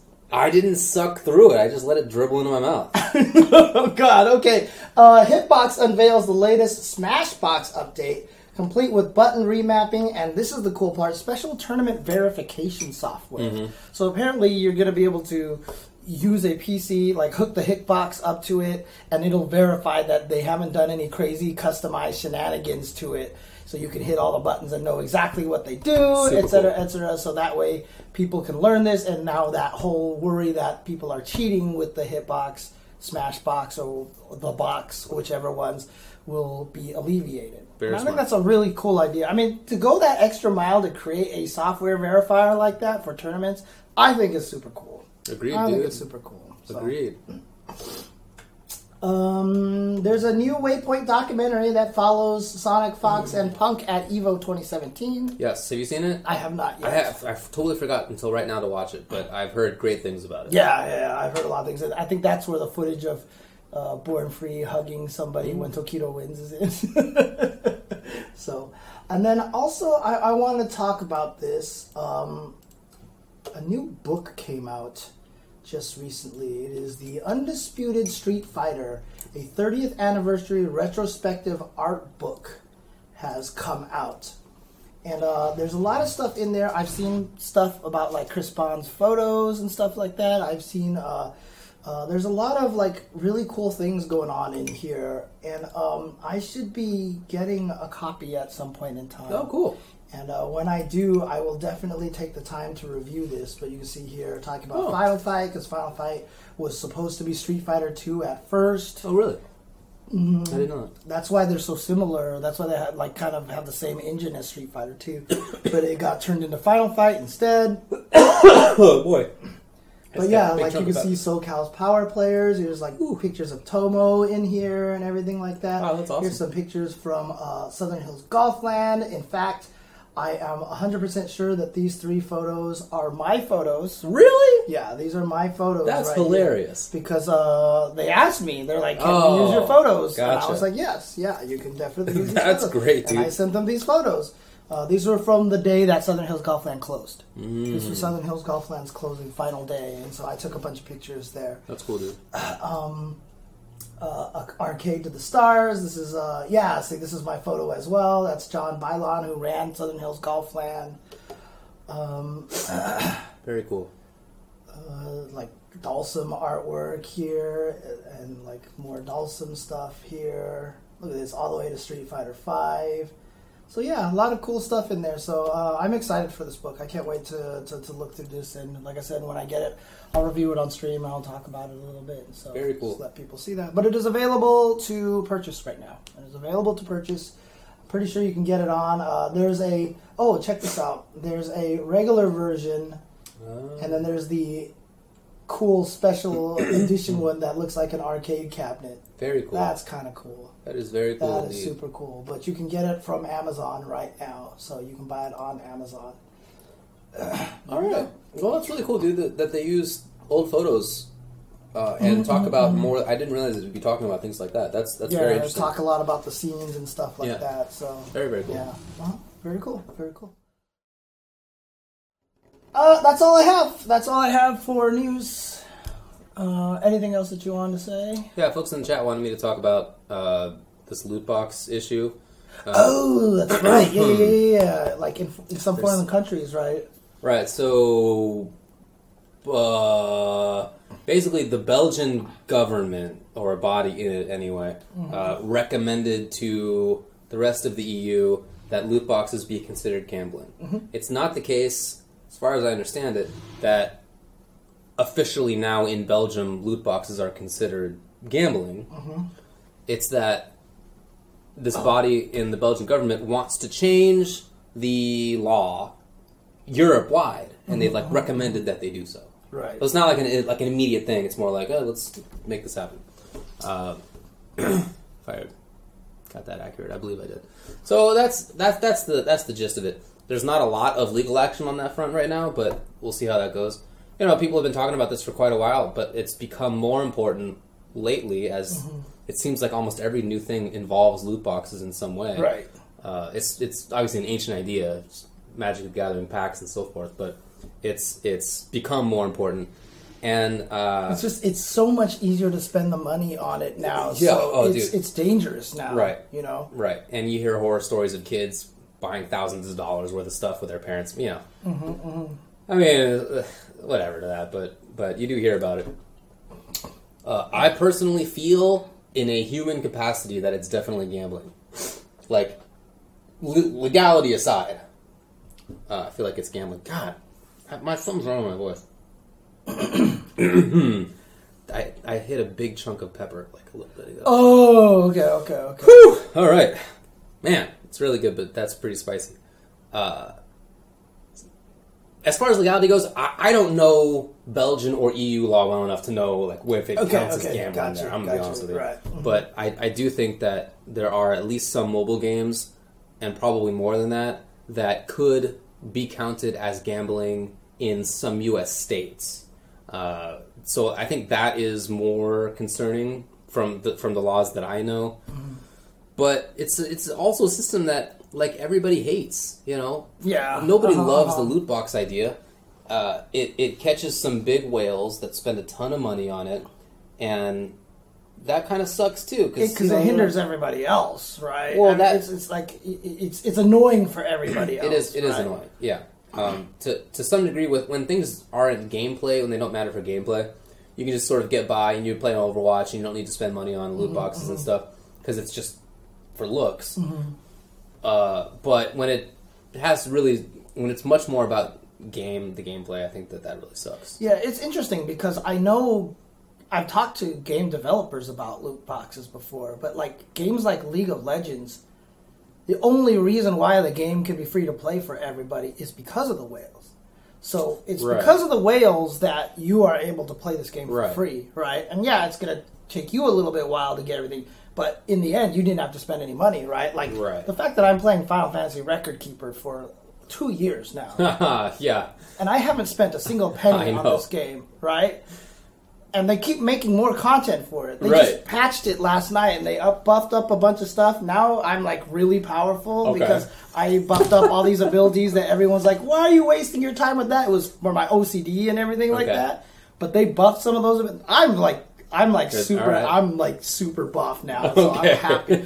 But the only reason why they keep making this game and I can play it for no money is because other people are whales out there. Yeah, right? It's like the old Vegas theory that Vegas used to do, where the prices of everything was really low. So some people are saying that this is free games with microtransactions is different with loot boxes. That is true, for sure. Okay.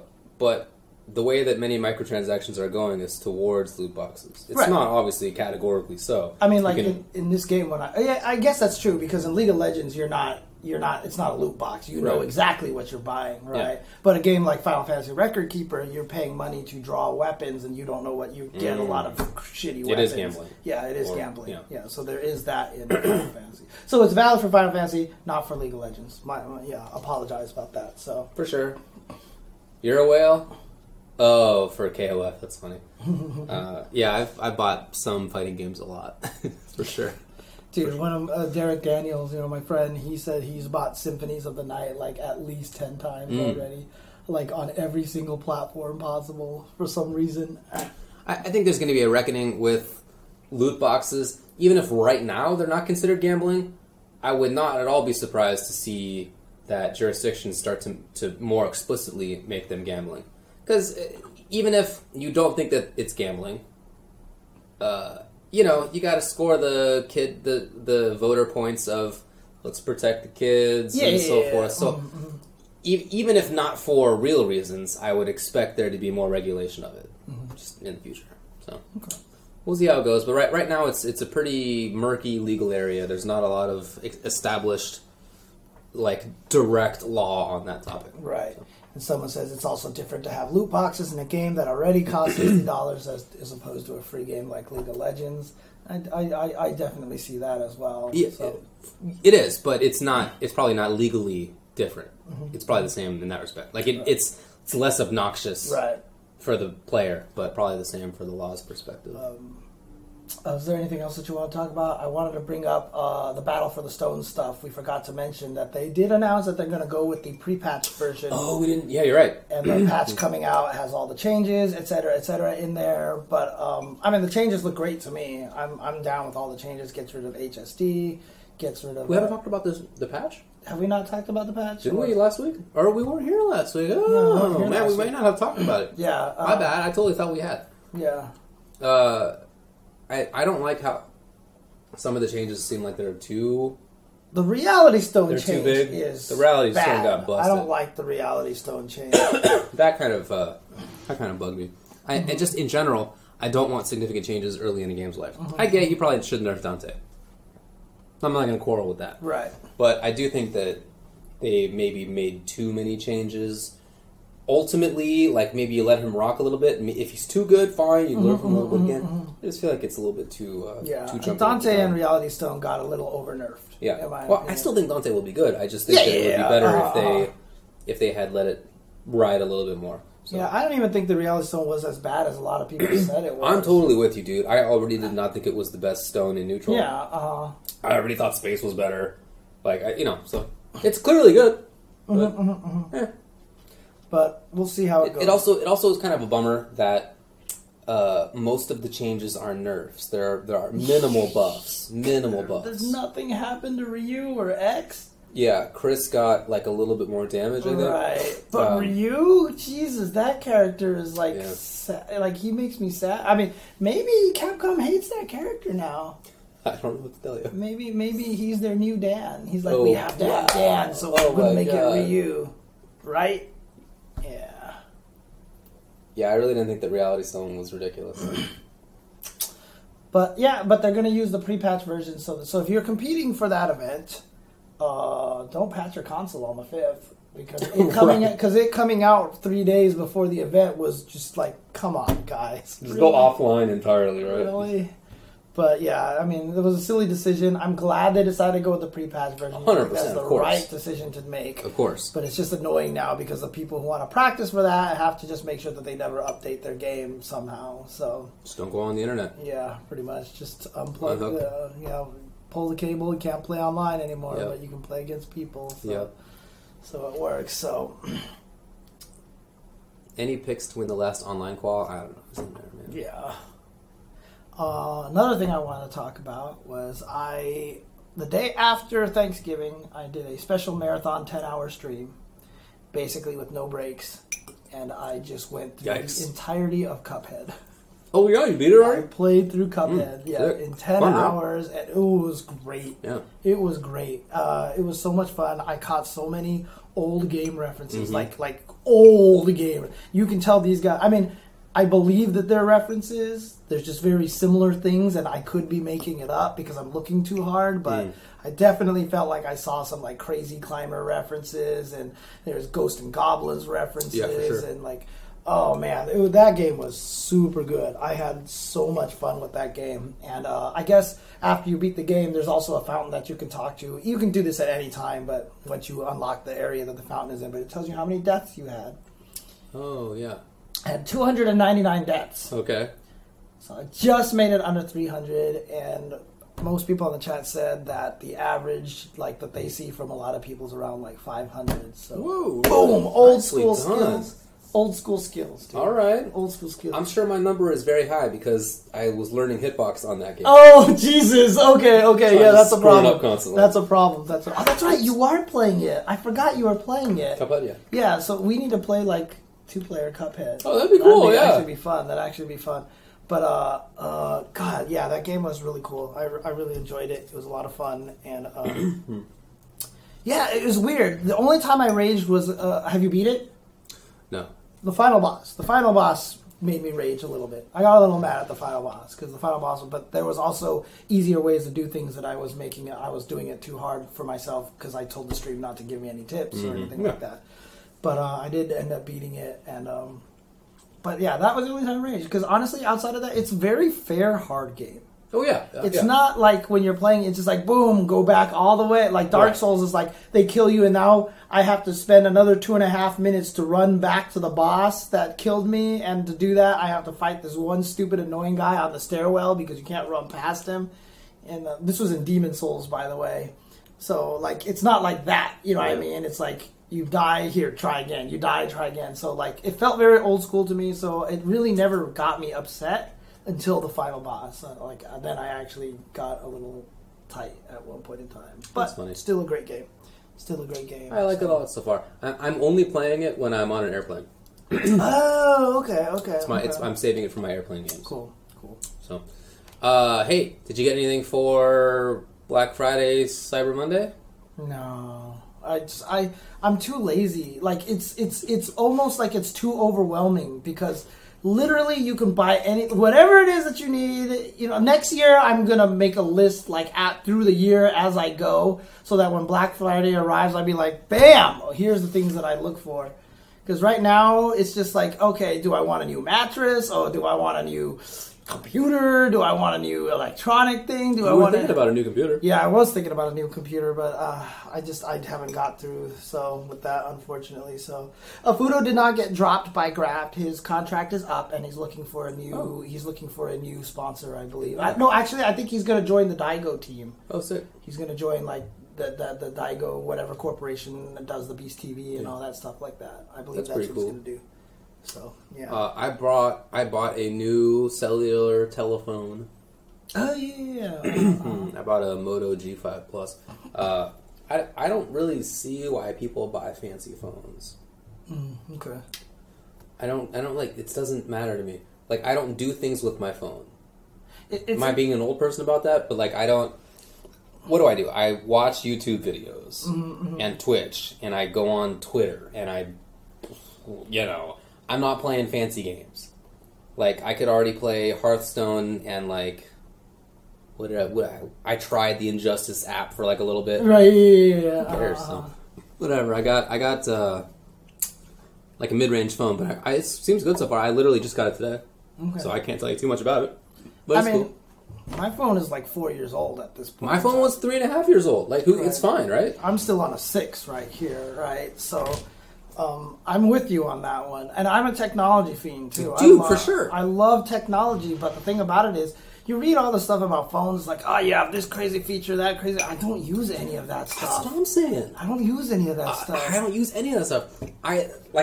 Twitter and Final Fantasy Record Keeper. That's the end. That's the end for I'm not even using this thing has a fingerprint reader, and I'm not even going to set it up. I don't care. I don't want, like, looks at me and it opens the app, the phone. I don't want some biometric I do have the fingerprint record. I actually kind of like that, to be honest, because I just hated typing in the number every time. I just got a little, you draw a design, and now it's open. It's easy.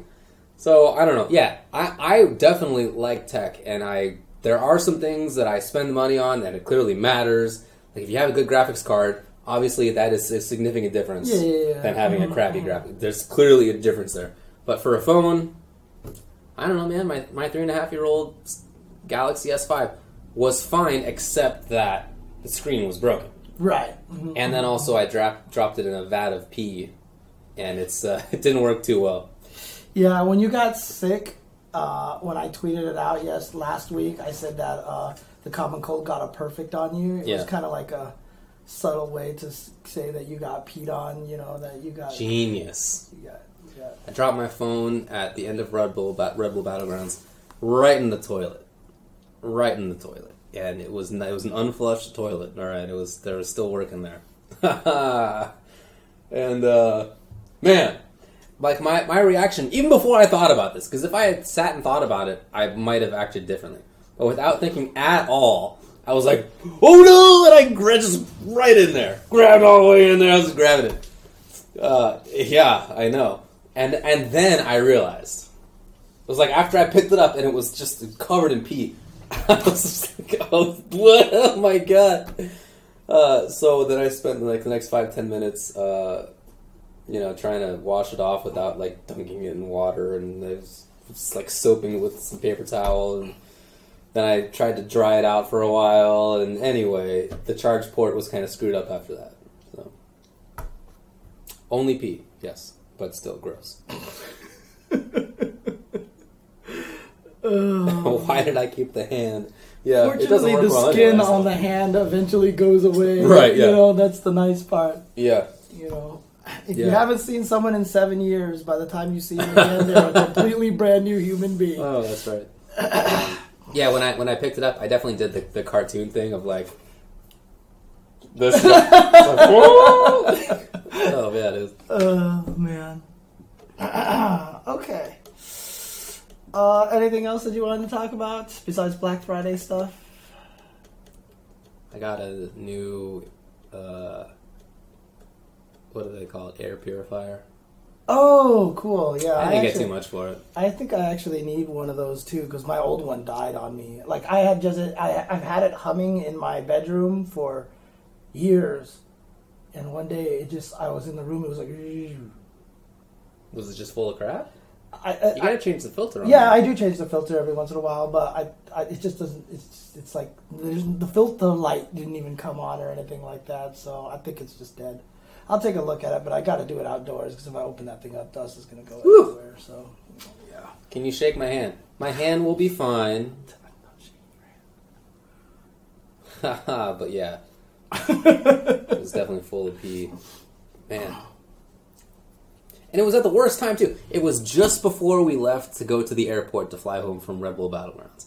And so there, I couldn't, I had checked into the flight beforehand, but I couldn't, like, bring up my little travel pass, the boarding pass, on my phone, because my phone was dead. And so, and then I tried to, like, text my girlfriend, I'm going to be on the plane now, I'll see you in whatever hours. But my phone was dead. Yeah. And then when it finally did work. But I was worried, like, what happens if I get to the airport and I'm supposed to, like, call a Lyft? Mm-hmm. How do I do that without a phone? Man. True story. So I texted your girlfriend. It's true. To let her know you were getting on the plane. And then we had a nice conversation. Well, I'm glad you're that. Oh, man. We were just texting each other cat pictures. Hey, that's all I would have been doing with her anyway, man. Pictures of our cats. That's all I do anyway. That's funny. But, anyway. Okay. All right. Last thing that I have to say then is,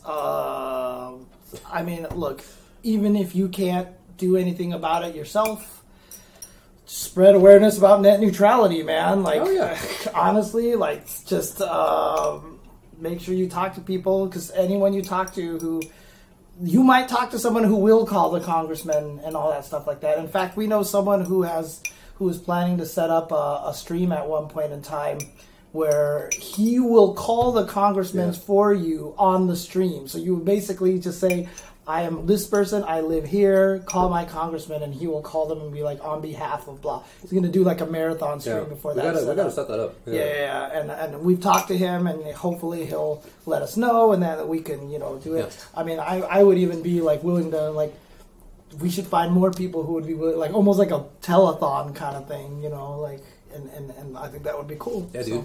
But definitely keep that in mind. Someone said it best. Like, I think it was a Comcast sent out a tweet. They're like, we will not change anything. We will make sure everything is open to the public. We will not do any of these crazy things. We'll be completely transparent. Cool. And someone responded to that, was like, we don't want to use any things of this new law that we want to pass. We want to pass it anyway, but we won't use any of that law. Like, come on, guys. Then why do you want to pass the law if you don't plan to use any of it, right? It's like, come on. One of those very transparent things. Come on. Right, exactly. Yeah. The idea, if you believe that there's any sort of ideology underpinning this at all, which I think is spurious at best, but if you think that, the idea is that if you allow the ISPs more control over things and what gets through, and they can, charge money for whatever traffic goes on, the idea behind that is that they would use those extra profits to reinvest in creating new infrastructure and new products and be able to innovate, not just in that way, but in terms of how they sell their services and what services they sell in the first place. That it would like spur change. But it's absurd. Those companies literally have been paid billions of dollars in taxes and in explicit payments by city and state and federal government to add infrastructure, especially fiber. That going back to the early 90s, there were laws passed in the Congress requiring that there be some certain amount of fiber, homes get hooked up and so forth. And by some estimates, the amount of money that has gone to the ISPs as a result is $400 billion. I don't, is that true? I don't know. And they kept most of it, right? They haven't even done that, right? Like, very little of it. Right. Very little of it. And they've been sued by some cities. New York sued Verizon, I think it was, for not having installed as much fiber as they're supposed to, because they just didn't do it.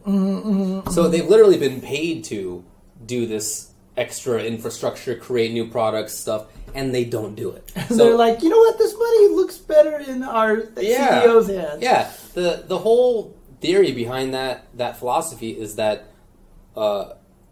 you admit that there's greed. These companies are acting out of greed. But because of the greed, they will try to innovate and make more products, and that's better for the consumer. So you're relying on greed to make things better for the rest of the world. All right, that's the philosophy. But for some reason, that philosophy doesn't admit that greed is inherently about doing... It's greed not just in the sense that you want money. It's greed in the sense that you don't want to do stuff. Right. You would rather, if given the choice, make a lot of money without doing work instead of making a lot of money while working a lot. Obviously, you're greedy for your time, too. It's not just that you're greedy for your money. So it's like an obviously short-sighted, silly philosophy, the craziest thing, I mean, that's at least nominally what they say is going on. So what's weird about it, too, is I'll actually tweet about net neutrality. There was one day that I just tweeted a bunch about it, and I had people a lot of like, oh, but this would be a good thing. We need to get rid of net neutrality. I'm just like, how did you believe this? Like, where did you get this from? And not only that, but they said on that the actual FCC website where you are actually putting in the complaints that the ISPs created bots to that use real people's names and things like that to fake the people going, no, this is good, to try to mask the overwhelming negativity towards it. So now I'm wondering if the people who are responding to me are bots. You never know for sure. Yeah, in fact, the Attorney General of New York is looking into this and is going to bring a suit against the FCC, it seems, saying that about the fact that the FCC will not give out data with respect to those claims. Like, it seems like there are a lot of people who put their names in against net neutrality, but they're dead. Like, things like that happen. And so the Attorney General is trying to look into this. How did this happen? This shouldn't be happening. But the FCC will not give them the information, which is even shadier, right? So, it's right. A whole bunch of nonsense. You're right. That philosophy about greed and so forth. Extra doesn't work when there's a monopoly. Yes, that's the biggest problem right there. Right. But that...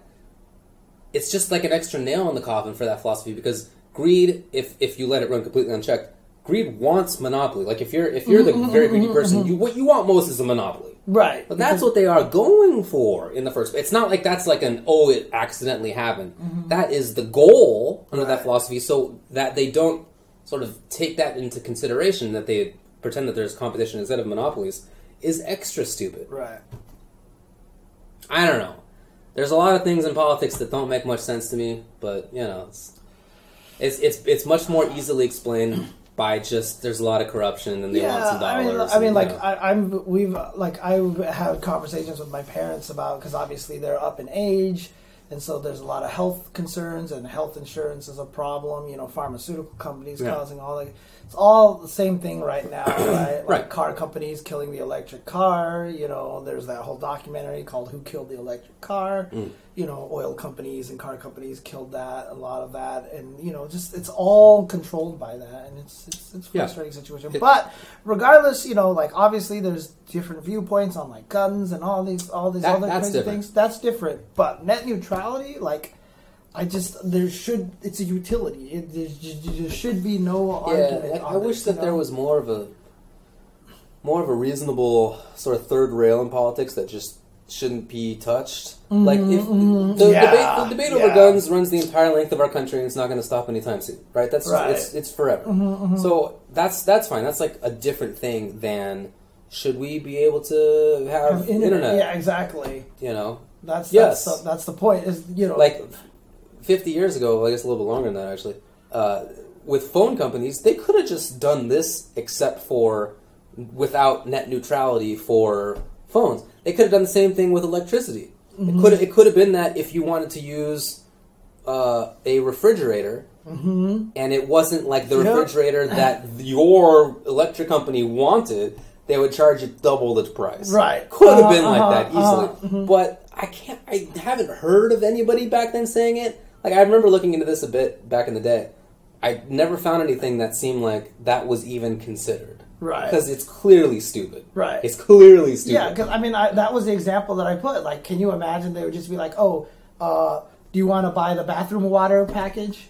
Right. And you want to buy the kitchen water package? Sorry, you can't wash your car, because we're not going to turn on the hose outside unless you buy the hose package to water your plants. Right. It's that kind of thing. It's clearly stupid. It's I don't know. Like, That's why I think, like, at the start of this, I was like, I don't really think there are philosophical arguments behind this.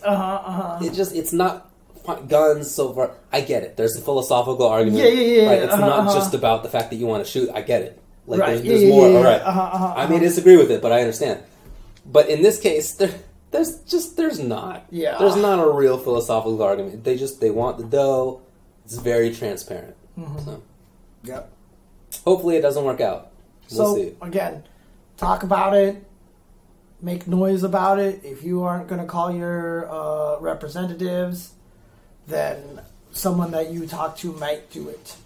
Just spread the awareness around there, and hopefully the vote is like sometime mid-December, right? December, yeah. It's mid-December, so hopefully we can get word and make sure that this thing doesn't happen, because a lot of things are going to go crazy if that actually happens, and it's not going to be pretty, because the internet is not, it's not like TV. It's very different than what cable company does with TV. TV is still like entertainment stuff, but the internet is literally like a lifeblood of society now. Like, it's a very different thing.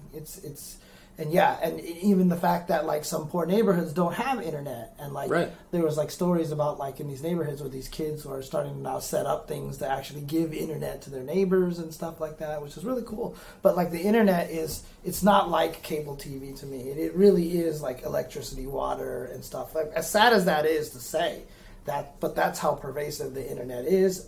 People need the internet to do business. Everything. All sorts of business, things. fun, everything. It's everything. Right, and especially for guys like us too, like streamers, and if you like watching the Twitch streams and things like that, it's gonna change everything in that situation, right? So yeah, for video game development and esports, it's a big deal. Do you say that Capcom comes into $1 trillion and they pay ISPs to throttle other fighting game traffic, right? So now you can still play Tekken. If you want, but it's going to be 1 million frames of lag, right? Because they've shut it down more or less. Right. That would be crazy. And I was even thinking about that. Can you imagine if Twitch struck a deal with Comcast, and now Comcast was the only exclusive provider of Twitch? Yeah, they could absolutely do that. Sure. Because you think about what right now when you want to actually watch movies streaming, it's like, okay, you go to Netflix. Oh, they don't have it. Yeah. I gotta go to Hulu. Oh no, they don't have it. I gotta go to Amazon Prime. I mean, there's all these different packages, and you got that could actually happen to the internet at some point. That kind of thing already sort of can happen. That's right. like, have you ever tried to... You have cable TV still? Yes, I do. So I don't, and I can't watch things on the internet oftentimes unless I also have a cable package. Right, yeah. So that kind of stuff already exists, but yeah, for sure it would be worse, and it would suck if, as is more likely, the ISPs were to basically blackmail Twitch and all the, Netflix, all the companies that use a lot of streaming bandwidth. Because, man, those companies pay a ton anyway. I can't even tell you how much Twitch must be paying to have the amount of upload that they have. It must be just ridiculous. Right. Ridiculous. So it's not like they're not paying their share. My internet costs like $100 a month, so theirs just must be like, sorry, inside joke. Anyways. Yeah. Tournament organizers. Yeah, easy. Exactly. Yeah. Anyway.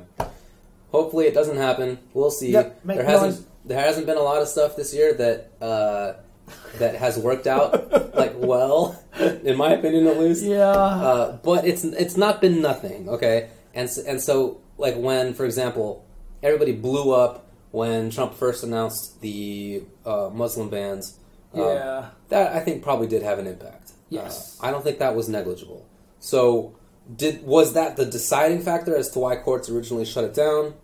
Maybe not. Mm-hmm. But it certainly had a big impact, and it limited what the administration was capable of doing moving forward. Mm-hmm. It really has an impact in big situations like that. So if we can get that sort of stuff against getting rid of net neutrality, I think it can have an impact. Right. You want to know what to me was one of the most ironic things was? Remember when they tried to repeal the thing that you could bring back elephant parts as trophies and stuff like that? Isn't the Republican symbol an elephant? It sure is. Like... Yes. Wouldn't they want to protect that? You would think. Anyways, that's getting too far into politics now. It turns out that, from what I've read, Trump is actually against big hunting. Yeah. And has been, but his sons are way into it. Yeah, the picture of his son. They go frequently. It's not like a casual thing for them. But apparently, Donald Trump himself doesn't like it. I don't know. That's what I've read. Whatever. Anyways. Fight net neutrality. All right. Okay. Wow, we actually went quite long. I did not expect that. 2-week episodes. Bummer. So, thanks for hanging out with us all this time. Yeah, I know. Cool. Anything coming up this weekend? Oh, man. Now my thing's dead. Did you see the tweet to us from somebody in Russia? Yeah. I faved it. I also faved a video from my favorite singer. Let's see. There is a Russia CIS Invitational Tournament with Guilty Gear and Tekken 7 as the main game. It's called Winter Rumble. Cool. So it's a 16-man Russia CIS Invitational Tournament. And then, there's more info. If you go down here, more info. There's over 100K rubles in prize winnings, money matches, and raffles on stream. Top 16 Tekken 7 will be on December 3rd, and Guilty Gear Xrd, so they have the time here. I'm going to retweet it right now, so if you go to my timeline at twitter.com/jchenzo, you'll see information on it. It'll be streamed in Russian at twitch.tv/fightingru, and in English at twitch.tv/fightingru2. Okay, very cool. So it doesn't say where in Russia? No, it doesn't say where in Russia. But definitely, it's a tiny country. Should be easy. Yeah. Mm-hmm. Cool. There you go. So, all right. I guess that's it, folks. Thanks a lot for joining us. We will definitely do a Capcom Cup preview next week. We'll definitely be talking about that. All right. 100%. Cool. Peace out, everyone. Dun, dun, dun, dun, dun. Oh wait! Don't. Yeah. Okay. Are you doing the wrong one again? No. Man, Meatball Parade is such a good song. Yeah, you always do the Meatball Parade one instead. Sorry. Hang on a second. Tiny Country.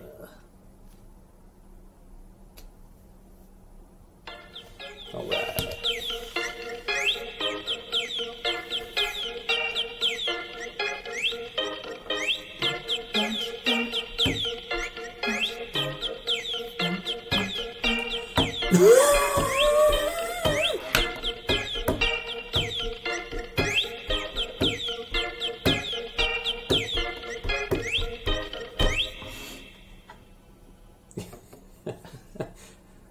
Thanks for buying the Twitch package from your ISP for us in 2018.